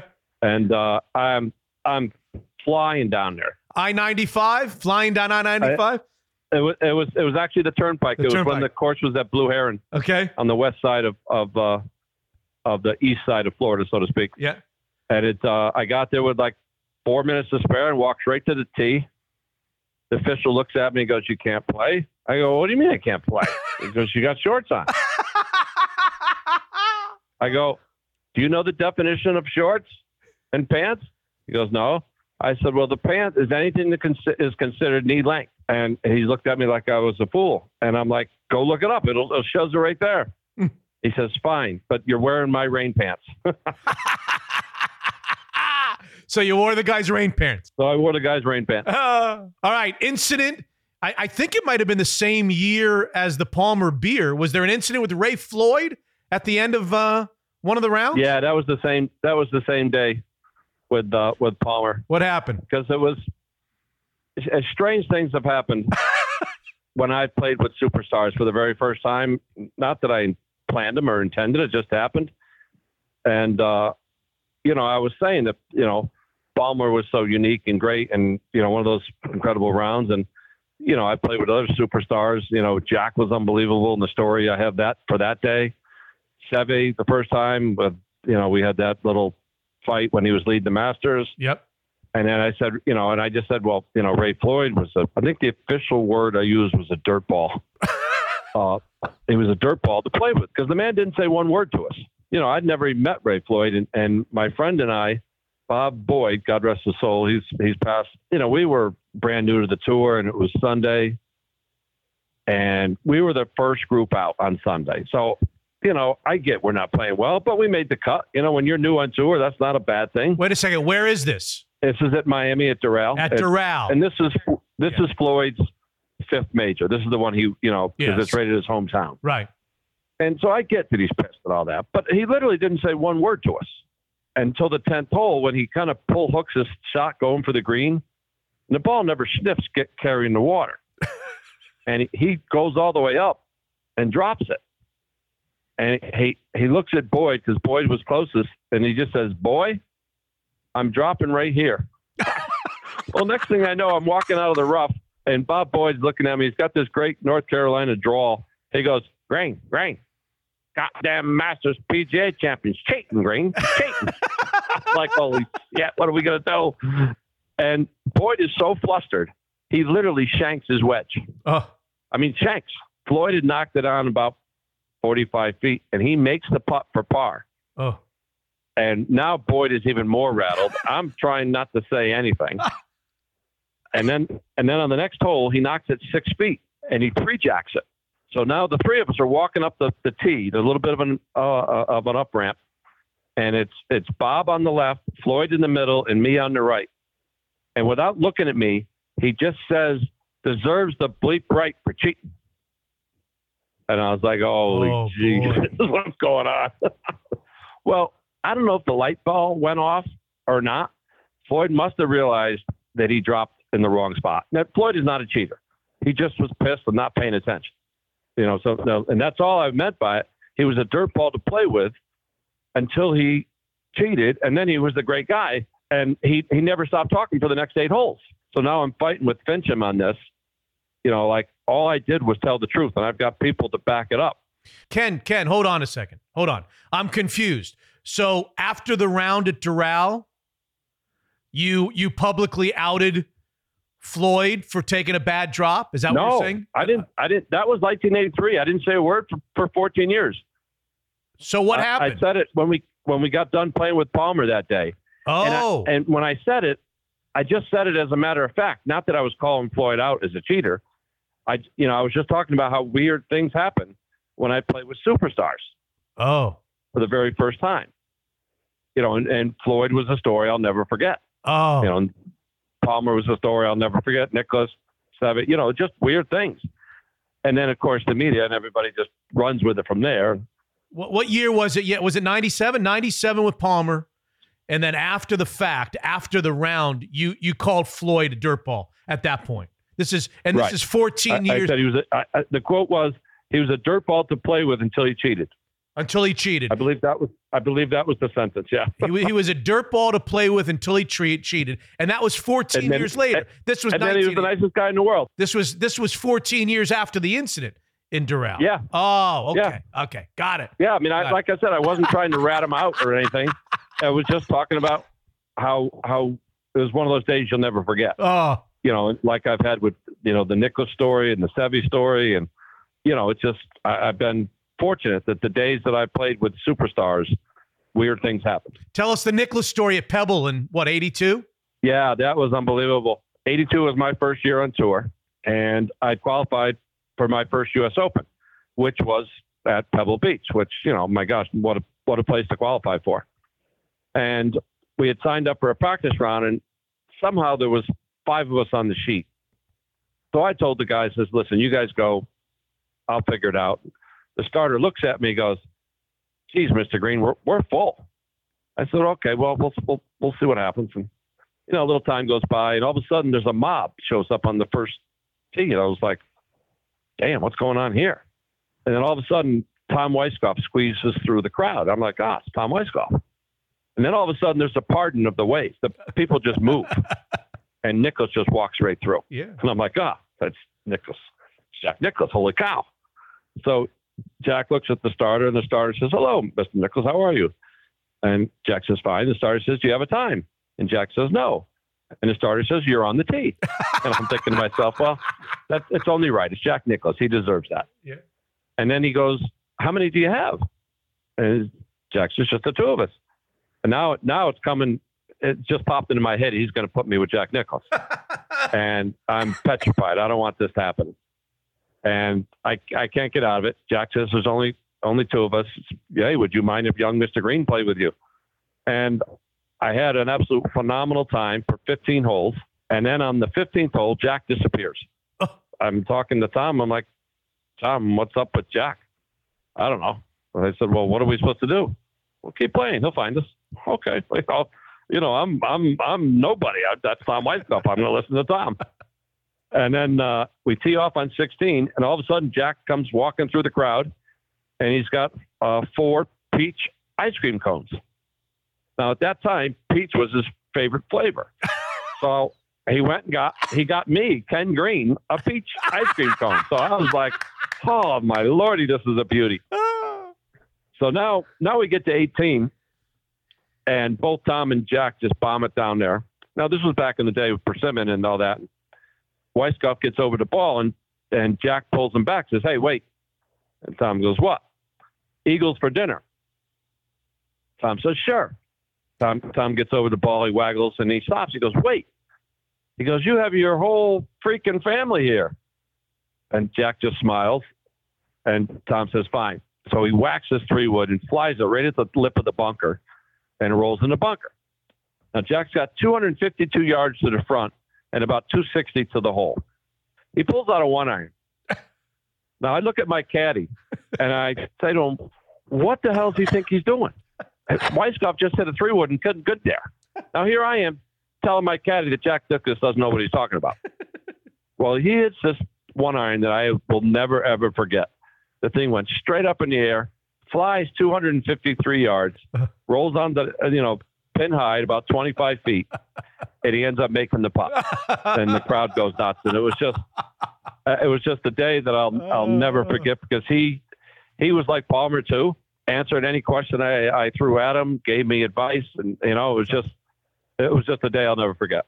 Last one from Ken Green, who makes his return here to Mitch Unfiltered. One more for you that you haven't told us before. I don't know if it's a long story or short story.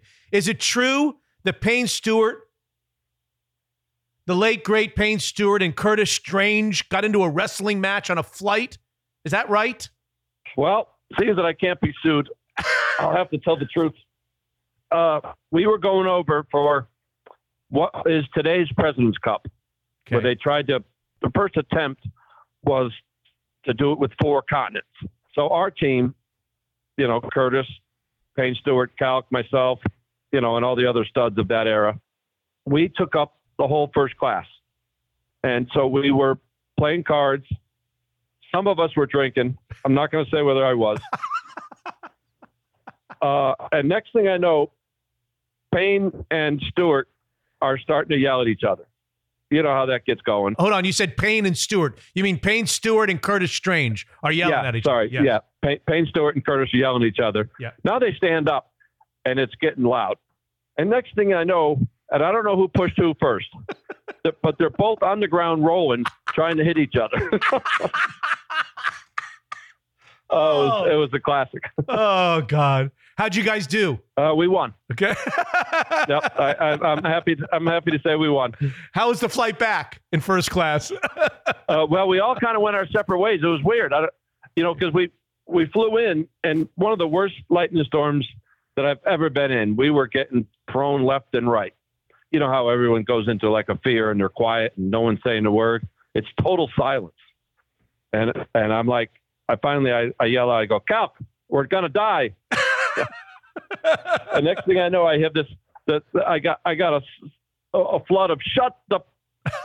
You can figure out the rest. Oh, it's great to visit with you, Ken Green. Always colorful, not just the name. By the way, you don't think Tiger Woods is going to play at Augusta in a couple weeks, do you? I think I'd be stunned if he did. I think we'd have more rumors about how much he's practicing and going at it. And Tiger's he's not going to do it unless he knows he can do it. He's in the Jack mentality. He doesn't want to play unless he thinks he can actually win. He won't just go to play. Let's talk after it. Thank you very much for being back with us. It's great to visit with you. Have fun in Arkansas, okay? All right, buddy. Be good. Well, it's time for some humble pie.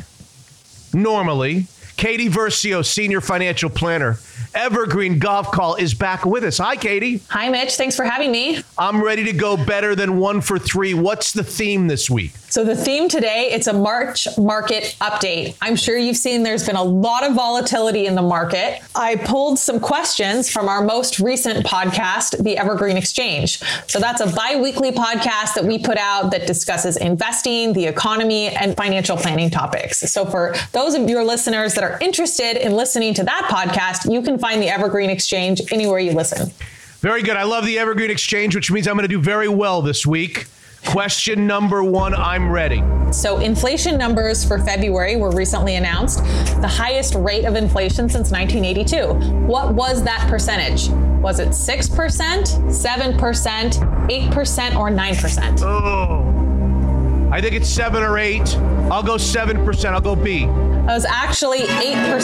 So 7.9%. You were close. You're in the ballpark there. Down. Yeah, so that's the highest number, almost 40 years. It's driven so much by commodity prices, the price of oil. We're all seeing that at the pump. So it's been gradually increasing for the last year or so, and these numbers are quite staggering. I'm 0 for 1. Question number 2 with Katie Versio. Many market indexes, like the NASDAQ, as well as some European and Asian stocks, are now in what's considered a bear market.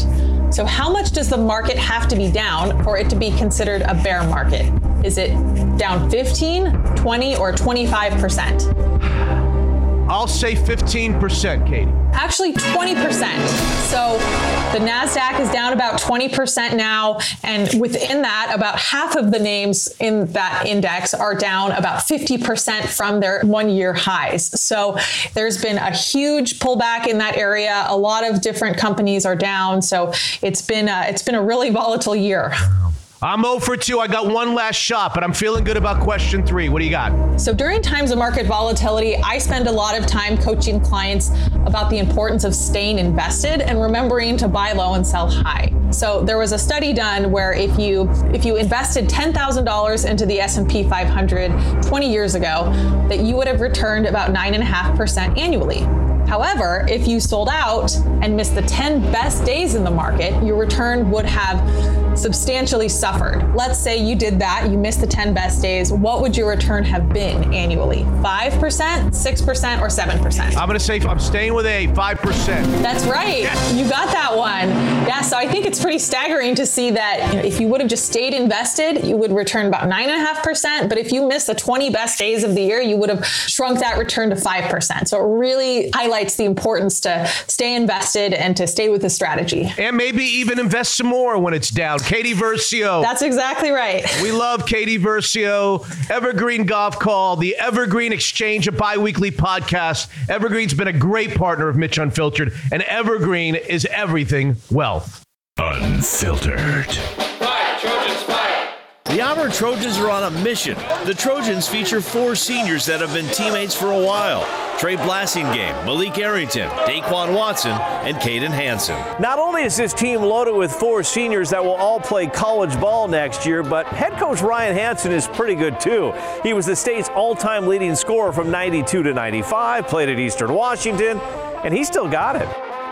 A few Saturdays ago, our next guest coached his Auburn High School basketball team to a Washington State 3A title with a win over Rainier Beach, 58-48, and in so doing, captured a spot in the coveted State Champions Invitational Tournament. I hope I have that right. In Tampa in April. Here's former Eastern Washington player and now Trojans coach, Ryan Hansen. How are you, Coach? I'm doing great, Mitch. Thanks for having me on today. Congratulations. Did I read this right? 115 years old, the school is, not you, the school, and 1 title. This is the first title? Yeah, I believe so. That's what they tell me. I've been the head coach at Auburn for 20 years, and I know for sure it was the first in my tenure. And I've heard from lots of alumni that were attended Auburn High a long, long time ago. And they were able to confirm that as well. So we're excited to bring the first championship to the Auburn community and Auburn High School. Incredible. How's the afterglow been? I heard that there was a nice celebration at City Hall. Was there a parade for these guys? Yeah, the community has really embraced us and, has shown us lots of love over the last couple weeks. And we had a Parade of Champions down Main Street that ended at City Hall with the mayor and the city council members. And it was awesome to see all the people out there from the community celebrating our team. Yeah, I mean, these kids have worked so hard, and just to see them be able to celebrate like this is a lot of fun. There was even a young man on the team named Hansen, spelled the same way, Hansen. I gather you know a little bit about his game over the years. Yeah. Caden, he turned out to be a pretty good player for us. Coaching your son, it's been a blast. It's been a lot of ups and downs over the course of the last 4 years. Early on in his career, freshman, sophomore year, he's a very competitive kid, much like me, and wanted to be on the floor a little bit more than he was, but he just kind of had to wait his turn. And then over the course of the pandemic and being everything shut down, he grew 6 inches, came back his junior year, was league MVP, led us in scoring at 20 a game, and then was instrumental in our run to the state title, led us in scoring at the state tournament. Wow. Had a really special senior year. So it was a lot of fun, and it was a special ride to be able to coach Caden and obviously have it end the way it did. So many of us have coached our son, when they're growing up in 12s and 13s and 14s. What's the difference? What's the challenge of trying to coach a competitive 3A high school champion in the state of Washington and having your son on the team? Well, I think he's just another player on the roster. And, that's the way that I treated Caden, when we're down at practice and in games in the locker room. He's one of 12 guys on the roster, and just trying to to treat them that way. And, obviously the card ride home after the game, when we get back to the house, then I'm dad again, and get to have those conversations as a dad. But yeah, I mean, just, there's lots of guys that I've in our program that I've been around for a long, long time. Daquan Watson and Caden were playing together in first grade, and, I was able to coach those kids back then. And then Malik joined us in third grade. And a lot of those kids, I've seen them grow up from elementary school aged kids all the way to seniors in high school. So I've been around those kids for a long time. And like I said, Caden was, when we're down at the gym and we're in the team room, we're in the locker room, he's one of 12. What's his basketball future like, Coach? He signed with St. Martin's University. Okay. He did that prior to our season this year. And so he's really excited about that. And St. Martin's won the GNAC this year, had a great year. Coach Landon down there is doing an awesome job. And it's really good for us because, it's 45 minutes away. So we get an opportunity to watch Caden play pretty close to home. Everyone's talking and writing about how you took out 3 Metro League powers en route to the title. Garfield, I don't understand how you played Garfield in the quarterfinals. You'll explain that to me. Prep and Rainier Beach, that just doesn't happen. In fact, I'll allow our listeners to know that not only has the Metro League won, I think 9 in a row up until now, state titles. In 7 of those state championship games, both teams were from the Metro League. So you broke quite a string. That must have been a hell of an accomplishment. Yeah, it was really tough. Those are storied programs. They play a really tough brand of basketball. And, we kind of wanted it that way. We kind of wanted to go through the Metro. And we were kind of thinking early on that we might meet up with Garfield in a potential state championship game. And it, like you mentioned, it didn't happen that way. But yeah, it was a grind. Our kids really locked in. I thought we played exceptional defense, and we're very physical, rebounded the ball well. And, you look at our scores for the most part, I think we averaged on the season a little over 80 points a game. And then we get into the Tacoma Dome, we score 45 against Seattle Prep in a win. We score 58 against Rainier Beach in a win, 64 against Garfield.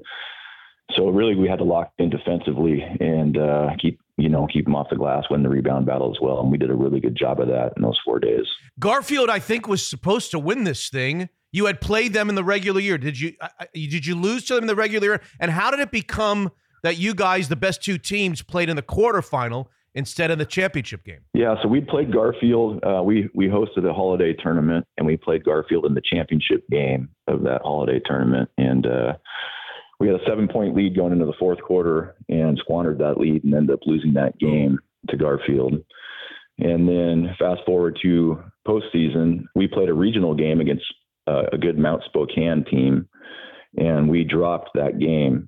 So essentially that put us on the same side of the bracket as Garfield. Had we won that game, we would have been on the opposite side. So, but our kids handled that loss with a lot of maturity. They, were very positive, upbeat. They really were just talking about, if we take care of business at the Dome, it's really just going to give us another game, another opportunity to play together. So essentially we got 4 games instead of 3. And so I was really proud of the way they handled that loss. And, after losing that game to Garfield in December, our kids really wanted to play them again. And to get that opportunity, just so happened to be in the quarterfinals, our kids were ready for that challenge. So you were once 4A, now 3A. You're 3A state champions. You had the 7 seniors. You had your son. The most heralded player on your team, I think, is Trey Blassingame. I hope I pronounced that right. 6'5", 6'6". Are we going to see him in the Pac-12 next year? Where is he headed? Man, I would hope so. Trey's still undecided. He's going to be on the EYBL circuit this summer, so he'll be out playing in front of a lot of colleges. He's kind of just keeping his recruitment open. But as far as a high school resume, it doesn't get any better for Trey. He's a state champion. He was our league MVP this year. The 3A state player of the year, first team, everything, first team all league, first team all area, first team all state. So he's got a great resume. He's a great kid. He's an exceptional student, great competitor, probably the best leader that I've coached in my 20 years at Auburn. Just very vocal. He's kind of the guy, the rock that kind of held us all together. Where are the offers coming from so far? There's a lot of interest right now. no offers. He holds a couple Division II offers, Okay. Alaska Fairbanks. I think the recruiting has changed so much in the last couple of years with the transfer portal and the extra COVID year for a lot of the college kids. As this college season is finishing, I think that these coaches are going to do their exit meetings and kind of figure out where their rosters lie and what their needs are. And then, hopefully something becomes available for Trey. I can tell you that whoever pulls the trigger with Trey is going to be really happy they did. Yeah. You can't go wrong with that kid. Ryan Hansen is the coach. Now, before you go, Ryan Hansen was also a hell of a player. Let me see if I've got this right. Cascade High School, Leavenworth, is that right? That's the one, yeah. Were you Kodiaks. Were you at one time the highest scoring player in Washington State prep history? Is that correct? Once upon a time, yeah. A couple of guys have passed you by. Is that? Yeah, I think I might be like 4 or 5 right now. Yeah. All right. You played junior college ball, and then you went to Eastern Washington, where you were a double-digit scorer for a Division I Eastern Washington University school your final year. I have to ask you, I'm going to ask, about the 1998 Big Sky opening game at Idaho State. Our listeners deserve the right. We put them through hell listening to two of us talk about high school sports. The least you could do is tell them about 1998 Big Sky opener, Eastern Washington against Idaho State. Please. Yeah, that was a fond memory for me, and it seems like a long time ago. I'm getting old, but yeah. So we were on the road in Pocatello. It was our first Big Sky matchup, and I'd actually given up the lead. I was guarding a guy that we were up 1. He shot the ball about 12 feet baseline, and I did not box out. And he got his own rebound and went in and made it with 0.9 on the clock. So we had under a second. We had the whole length of the court to go.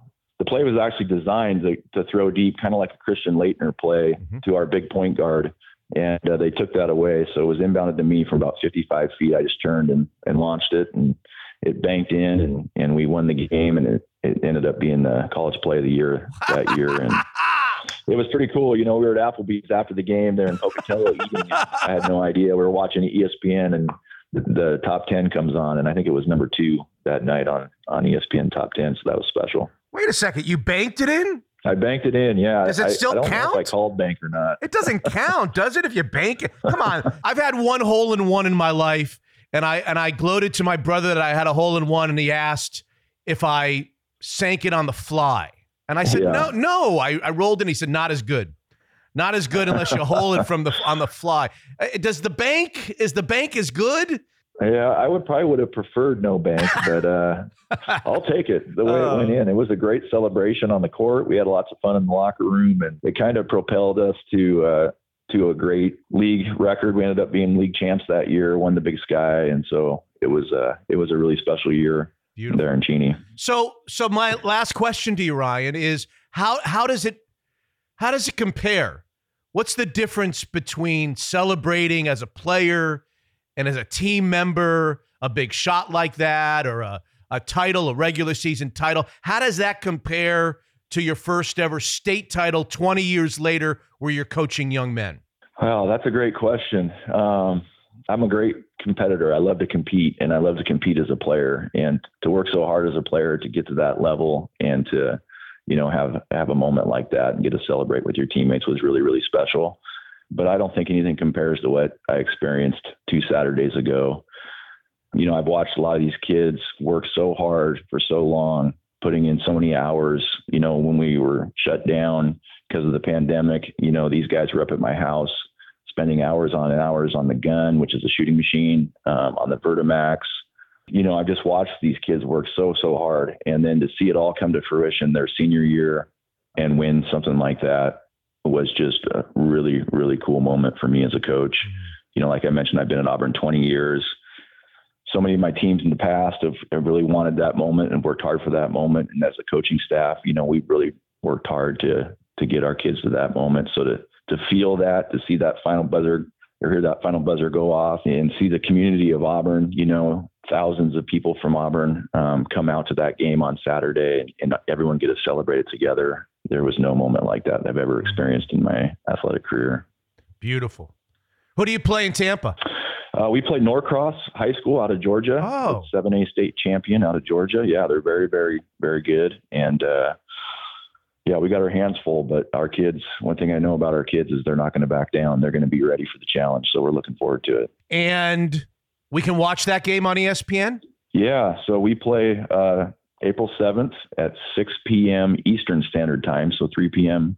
here in the Seattle area. It's on ESPNU. Mm-hmm. If we win that game, we'll play again on April 9th in what would be considered the national championship game at 9 a.m. our time on ESPN2. That's awesome. Coach, congratulations. You're already champs. Doesn't matter what you do. Go represent the state of Washington well. All the best to you and your son and your family. What a great story this is about Auburn High School after 115 years celebrating its first state championship. Thank you, Coach. Congratulations. Thanks, Mitch. I appreciate the opportunity to talk about our team and our season. It was great talking to you. Thanks. Hey now, Zeke's president and March Madness bracket expert Dan Black rejoins us here on Mitch Unfiltered. You know, you saved us last year, or you saved yourself. We didn't have to give away too many prizes because of your bracket last year. Yeah, no, I kind of bailed us out last year. You're welcome.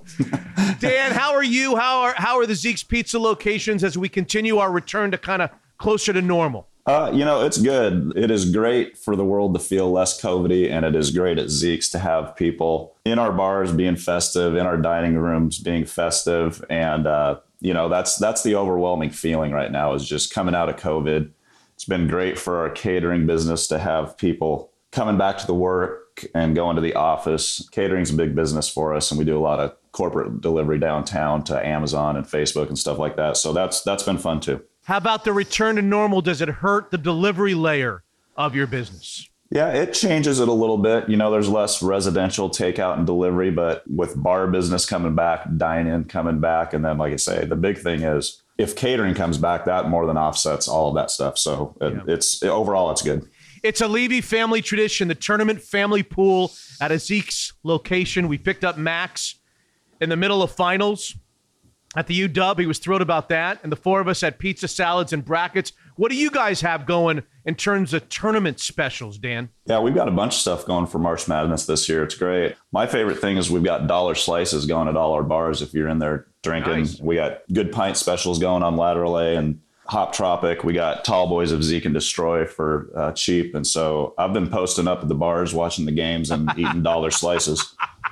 What am I hearing about the Kraken post-game specials at my favorite Belltown bar location? Yeah, that's actually where we started the dollar slice thing. So after every Kraken home game, now we keep the bar open late and have good drink specials going on. And like I say, the main thing is we got dollar slices going if you're sitting at the bar drinking. So it's super fun. Beautiful.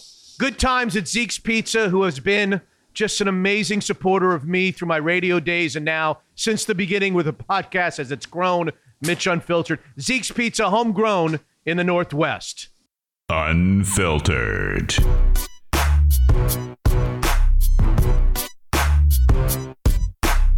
Other Stuff segment, episode 184. You want to go first? Fergus Farrelly woke up on January 7th at his mother's house in Ireland when he noticed a marble-sized lump on his private parts. What's his name? Fergus Farrelly. Are you making this up? The 26-year-old initially dismissed it, but over the next few days, the lump grew bigger and bigger. On the third day, sounds like a joke, he was finally persuaded to go to the ER after the lump had reached the size of a golf ball and was turning purple on the privies. He said, I had no idea what it was when I first went to the hospital. The doctors didn't know either. It was getting bigger and bigger. It was burning. To make matters worse, just hours after he arrived, the huge cyst burst, leaving a giant hole where it had once been. Over the next few days, doctors ran a number of tests on Fergus. You're going to tell me there's a spider that went in there and laid eggs. And finally found venom of a black widow spider in his blood tests. Yeah, that's right. A black widow spider bit him right there on the privies. Oh, now it didn't lay eggs, but it bit him there. So everyone sleep well tonight, knowing at some point a spider might crawl up your leg. I'm wearing a cup tonight. Something tells me you wear that every night. So there you go. But the good news is he's recovered, Fergus. Oh, God. That's my first story. Be careful out there when you sleep. Oh, by the way, I used to, in the summer sometimes when you're hot, do you ever have like a cup of water by the bed? You wake up thirsty for whatever reason. Sure, why not? And then I was thinking one time, what if during the middle of the night a spider crawled up my cup and then fell in and drowned? And then in the dark, I'm fumbling for the cup and I just take a big hit and down goes a spider. So I can't do it anymore now. I have to just I say to my dehydrated. wife, I say to my wife all the time, wouldn't you like to have a second home or a home in Scottsdale or in Arizona? Yeah. You're a big Arizona guy. Yeah. And her answer every time is, what are the names of the little... Oh, scorpions? Yeah. Yeah. No. She says no because of the scorpions. And the rattlesnakes and everything else. Don't talk to her about the rattlesnakes, please. I'm trying to defend the scorpions right now. I have no shot against the rattlesnakes. My sister who lives there taught me long ago to shake out your shoes. Is that what they are? They're not tarantulas. They're scorpions? They have scorpions down there, yeah. Scorpions have the little tail in the back that goes like this. She doesn't want to see one of those. And it stings you. Oh. Yeah, not good, scorpions. But my sister said, shake the shoes out before you put them on and you're good. Really? Yeah, everyone knows that down there. Yeah. Don't. Yeah, I've no shot. I've seen a rattler at the old father-in-law's house, little rattlesnakes scooting around. Really? Yeah, sure. They're everywhere. They got those wild boars too. The javelinas. They got javelinas down there that'll get you. They got all kinds of things. A Boston reporter says that the Buccaneers and Dolphins are working on a trade to send Tom Brady to the Dolphins. What? Yes. Come on. I kid you not.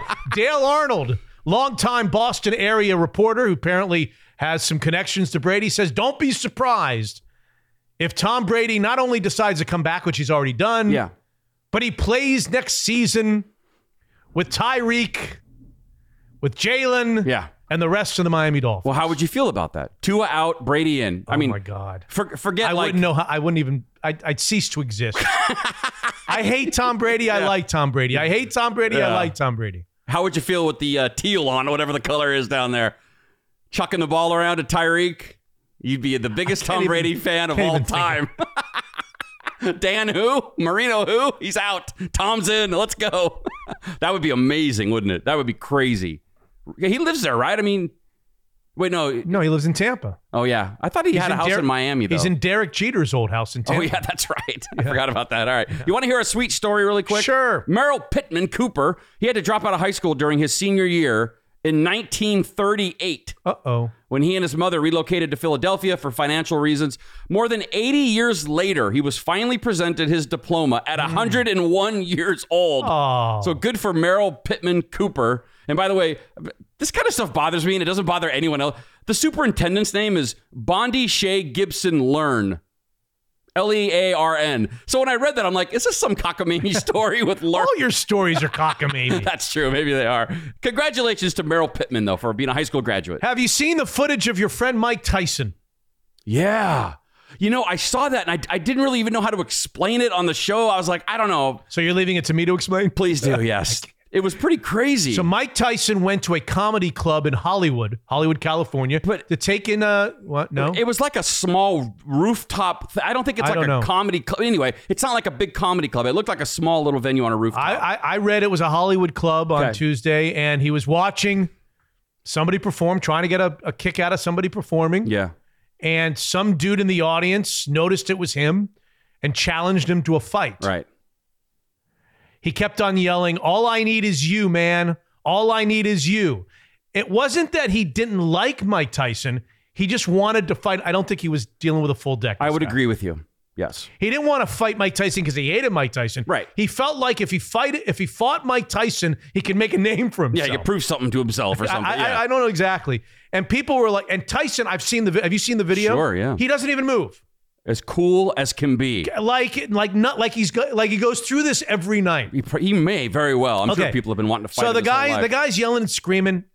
Tyson's not moving a muscle. Whatever. I guess some of his guys or somebody from the club. I think it was the MC tried to they jump in. They shove him back. They say, "Come on, dude." They shove him back. Yeah. That's when he pulls out a gun. He sure does. And Mike Tyson jumped up and ran out like a big chicken, or did he sit there as cool as can be? Mike Tyson behaved like he behaved in the Barbara Walters interview with Robin Givens. He didn't move a muscle. No, he may as well have been in church. He wasn't even fazed by the gun. Everybody else is going crazy. People are running out. Right. And people are going under tables. He ultimately hugs the guy. But he tells him to come here. Come over. The guy has a gun and he invites him over. Come on over. Come on over. Jeez Louise. Spido, come on over. And they end up hugging and everything all. And everything's cool and the guy leaves. Cool. The guy leaves. I mean, he completely diffused that. I mean, he still might be the toughest guy on the planet at whatever. Still, 55. I mean, yeah. It's crazy that he just the was way like, he handled. I would have been freaking out. Of course, the guy's got a gun, and he didn't seem right to begin with. No. Yeah, that was amazing. Waving the gun, and it was loaded. It was a loaded gun. Crazy. Yeah, just pulls it out of his pants, and yeah. Mike invited him over for a hug, and it was over. It was over. Come on over. We could have lost Mike Tyson. Let's hug. Yeah, that was it. Amazing. He was not concerned in the least. Nope, sure wasn't. Nope. Yeah, you would have been under a table over there crying on the phone. Under a table? Racing out? You never see me run a 40 so fast. I would have beat Tyreek Hill. An original prototype of Atari's home Pong video system. You remember Pong? Do I remember Pong? I've told you the stories about Pong. So I had Pong from Sears. Yes. And when I asked for Pong, Bob Levy said, I'll get you Pong. Yeah. But I got a feeling there's going to be other ones that are coming out. But this is it. You can never get another one. Even into my adult days when I was buying my own stuff, I still was not allowed to get anything other than the Pong. But go ahead. So a prototype of that exact system you're talking about, the Sears one, was featured in a finished Pong. It had a finished Pong chip, and it was in the circuit board. Anyway, they were auctioning this thing off, and it went for $270,000. What? Yeah, it was a prototype. Now, it's not the one you had. Oh, okay. But maybe the one you had would go for $100. I don't know. I don't know. I just couldn't believe that a Pong video game system, somebody wanted it for $270,000. Now, maybe Bob was onto something. Maybe he knew one day you sit on that machine, it'll be worth $200,000 for you one day, kid. Crazy, $270,000 for a Pong. And by the way, you wouldn't even like. I play my old Nintendo sometimes. Like, I play it for 2 seconds. I'm like, this sucks. Where's the Xbox? Like, it sounds fun, but then you're like, we could do so much better. It's not even fun to like play these. I don't know. I don't like playing them anyway. Anyway, so there you go. $270,000 for Pong. I want to tell you about Leah Shutkever. Okay. Leah Shutkever currently claims to hold 27 official world records for eating. Okay. Including fastest time to eat 3 mince pies. Okay, I think this is one of my jokes. Go on. Fastest time to eat 3 pickled eggs. Oh, man. And most marshmallows eaten in 1 minute without using your hands. So scary, because that thing can make like a cork and fill up your throat. Those marshmallows, when they melt. I have no idea. People have died from stupid contests like that. But marshmallows are very dangerous, yeah. Should I stop now? No, keep going. Apparently, she just broke the record this week, another record. Yeah. That's how many McNuggets you can eat in 1 minute. Yeah. You know the story? I do. It's one of my jokes, actually. I do know the story. You're going to bring it back? I'm going to. You're going to run it back? We're going to have a callback, yes. Okay. Well, she tried to eat the entire 20-piece McNugget from a box in 1 minute, and she fell one short. 19 McNuggets in 1 minute. Weight-wise, it comes to 352 grams or 12.42 ounces, and that was enough to beat the previous record of 315 grams. So, congratulations in order to Leah Shutkever, who ate 19 McNuggets in 1 minute. Did you see her? See a picture of her? No. Thin as can be. Really? Well, you remember Kobayashi? Oh, yeah. Tiny little guy. Yeah. Was the best in the world. I don't know that he was really the best in the world, but... For a minute there, I think he was the best. Maybe for a second. At the hot dog thing, yeah. It's Until great. Joey came along. Until Joey came along, yes. Yeah. All right, you familiar with Tinder? It's the dating app. Tinder Swindler. You told me to watch it on TV. So yes. Tinder users will now see a background check tool integrated into the popular dating app Safety Center. That's kind of a good idea, right? Yeah. I was thinking about, did you ever see a movie called Amazon Women on the Moon? It was silly. Of course I did, because it starred Sybil Danning. Sybil Danning was in Amazon Women on the Moon. She was? I believe so. I may be wrong. Anyway, I loved that movie as a kid. It had it was like Kentucky Fried That's movie. exactly what it was. Yeah. It had a bunch of sketches or skits or funny. whatever. Yeah, I did too. It was pretty funny. Yeah, I can remember some of the skits. So there was one of them where Steve Guttenberg, I'm sure you love Mr. Steve Guttenberg from 3 Men and a Baby. Diner, yes. Yeah. He goes to pick up Rosanna Arquette for a blind date. Yes. And before they leave. Yes, I remember the scene. And they start checking each other's background check. She asked starts for 2 rattling, pieces of ID. Yeah, she starts rattling off things that he's done. So that's right. It's 1987. Wow. And now they're cut. And the line that made me laugh was he goes, I don't want a bank loan. Just want to take you out. I don't know if you remember that line. So she starts reading results to him. Yes. Does the name Debbie Rothenberg mean anything to you? Oh, yeah, sure. I think we've been out a couple times. You slept with her on the second date and then you never called her again. I mean, it's like absurd things like that she has on I remember the full scene. printout in front of her. I remember the scene. Yes, I remember the movie. I could never get serious about someone who's selfish in bed. Who's selfish in bed? How would you describe a man satisfies his own needs and rolls over and goes to sleep? I never did that in my life. 11 times. You want names and dates? It's so funny, right? I mean, like, that's absurd, but the Amazon women on we might be there. I mean, like, what if there's a comment section for like every candidate on Tinder? This guy was an a-hole. We went Dutch or whatever. We could almost. I mean, whatever he made me pay. I don't know.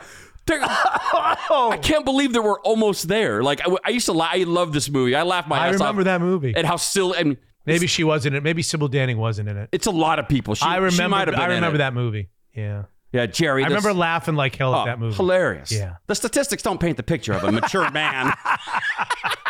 12 times you ignored your date at a party to flirt with a more attractive woman.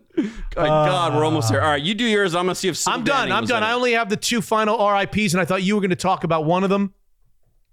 The drummer, right? Everybody's talking about the drummer. He's 50 years old. Yeah. I have 3, actually. I've got Madeleine Albright at 84. Go ahead. Do Madeleine Albright. Well, first female secretary under, I think, Bill Clinton, Secretary of State, 1997. She served in that capacity until 2001. Yeah. When Clinton left office, dead at the age of 84. She had a very personal connection to the horrors of fascism, having been born to a father who was forced to flee his homeland of Czechoslovakia when the Nazis invaded in 1939. I don't know that. And her family emigrated to the U.S. in 1948. And Barack Obama awarded her the Medal of Freedom, the country's highest civilian honor. So rest in peace to Madeleine Albright. Which 2 do you have? And then I have another one. So this is interesting. I think you're going to dig this. Florida Atlantic softball coach Joan Joyce. 90 years old. Died on the day that we're recording this. I saw that on TV today. The only coach in the program's 28-year history. Yes, passed away on Saturday, actually. The school said. Now, the thing she was unquestionably asked... Oh, she was on the LPGA Tour, by the way. I saw that on the note. Yeah, I don't know much about her. Yes. And but the thing she's unquestionably asked most about in her life was the 1961 exhibition in Waterbury, Connecticut, in which she struck out Ted Williams, the last MLB player to bat 400 in a season. She struck out Ted Williams. That's the last thing that she's known for. Now, I couldn't find out if she was pitching him softballs. I think she was throwing overhand, maybe. I don't know. Anyway, she says wherever she went, no matter what she did, how great her softball, she struck out Ted Williams. Struck out Ted Williams. Goddamn cool thing, huh? Nobody struck out Ted Williams. Yeah, wasn't too many. All right, I put it off long enough. Yes. The drummer for the Foo Fighters, Taylor Hawkins, passed away. I don't know anything about him, so tell me about him. So Taylor so Dave Grohl, as you know, was the drummer for Nirvana. That you know very well, I'm sure. Yes. 3 years later, he comes out with his own band where Dave's now the singer and the guitar player, not the drummer. But he has to go find a drummer, so he gets this guy Taylor. Taylor's like, to play drums, I was trying to come up with a parallel for you. Like to play drums for Dave Grohl's band, like it'd be so nerve-wracking. Because when Axl Rose met Taylor, he said, what's it like being the drummer for the best drummer of the 90s? Because it's like, and the fact that Taylor could do it, and he was a heavyweight drummer, and he passed away in Colombia. What happened? Well, they found some stuff in his room and in his system when he passed away, including traces of marijuana, tricyclic antidepressants, benzodiazepines, which is Xanax and Valium, opioids, among others. So he overdosed. They didn't want to call it that necessarily, but yeah, and sometimes you can get a lethal connection. My sister, who's a nurse, said you never want to mix your Z's and your P's, the opiates and the benzos. I think that's what took Heath Ledger. A lot of people, that combo is just lethal. So I don't know if it was necessarily an overdose. It could have just been who knows? I don't know. But yeah, Taylor, I mean, really accomplished guy. Rock and Roll Hall of Fame, the band. Yeah. They paid tribute to Rush. They inducted Rush into the Rock and Roll Hall of Fame, and they had on these white kimonos, the same ones that Rush wore on the back of 2112. So they had like good senses of humor. They had wigs on, and Taylor had Barry Gibb on his bass drum because he loved disco, and he just seemed like a cool, fun guy who never took himself too serious. And you know, he's got I always think about the wife telling the 3 kids, like that's some conversation you wake up to, right? So he had 3 kids, Oliver, Annabelle, and Everly. Oh. And then I think about Dave Grohl, who went through Kurt killing himself, right? I mean, you're the drummer for the biggest band in the world, arguably, in 94. And then, like, now what am I going to do? What am I going to do now? What band am I going to join now? And then he went and started his own. And then you find Taylor, who's like his cohort, his blood brother. They're going to do this together forever. And then he's just gone one day. 50, man. So anyway, big loss to the music world. So sad. Taylor Hawkins, just heavyweight drummer, and just seemed like a really, really cool guy. You know, he was the drummer for Alanis Morissette. I didn't know that. And for Sass Jordan, who's a Canadian singer. So he had substance abuse issues in the past. He survived the 2001 heroin overdose. And yeah, it's just, it's a sad thing. Those drugs will get you. I mean, it's a demon that's just hard to kick. You'd think at 50, wife and kids, you maybe got your act together, right? I mean, just couldn't kick it. And being a rock star, I mean, they might be the biggest band in the world right now still. Is that right? I mean, if you I didn't even know that. The Stones maybe, but yeah, they come to Seattle, they play like Lumen Field or Safeco, like they sell it out, you know, those sell out anywhere. They were supposed to headline a show Sunday in Columbia. And yeah, they're back in LA now. They're like, forget it. What are we going to do now? So awful. I know. It's just crazy at 50. So yeah, now we get to do jokes. Yes. An Australian mom has revealed that she's earned $250,000 by sharing photos of her pregnant belly and her lactating online in a bid to try and give her kids a better life. Finally, my dream come true. People paying money to see an enormous belly. I could make some money. I don't blame her. Why not milk it for all it's worth? A Taiwan-based medical supply company in Taiwan broke a record by creating a massive surgical mask, 50 times larger than the average mask. Stop it. Don't you do it. When you start talking about big masks, are you coming at me? Podcaster Mitch Levy was quoted as saying, "Any extras?" Migrating crabs. No bell, no nothing. I saw that a mile away. No, I just... Migrating crabs around Cuba's Bay of Pigs have emerged early and in unprecedented swarms. Crabs are migrating around the Bay of Pigs, also known as the dorms in college. A Virginia fire station experienced a miniature baby boom when 3 firefighters became dads at the same hospital within 24 hours. That must have been one hell of a fireman's picnic last summer. And finally, a British woman who broke a Guinness World Record by eating 19 Leah Schutkiver chicken McNuggets in 60 seconds. I was thinking 19 in 60 seconds. I could find 5 Americans right now at Walmart who could kick that record's ass without question. 19. Not impressed. Yeah.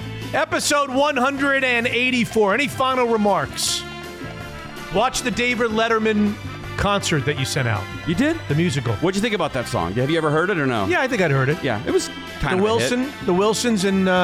yeah, so it's the Foo Fighters. Foo Fighters and the Wilsons, right? And the Wilsons, yeah. Yeah. So the Foo Fighters did this, now it's probably great to watch, this series where they go from city to city and they talk to people from that city. Anyway, I forgot what it's called, but it's like they tour around and so Letterman had them on and then with a Seattle flair because they came to Seattle to do one. Anyway, it's pretty cool. It's the Foo Fighters, Ann and Nancy Wilson.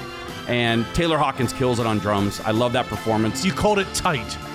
Well, that's I don't even know what that means. That's not just a straightforward one tempo through the song. It's a lot of stops and starts, and that's not a Foo Fighter song. It's a Heart song.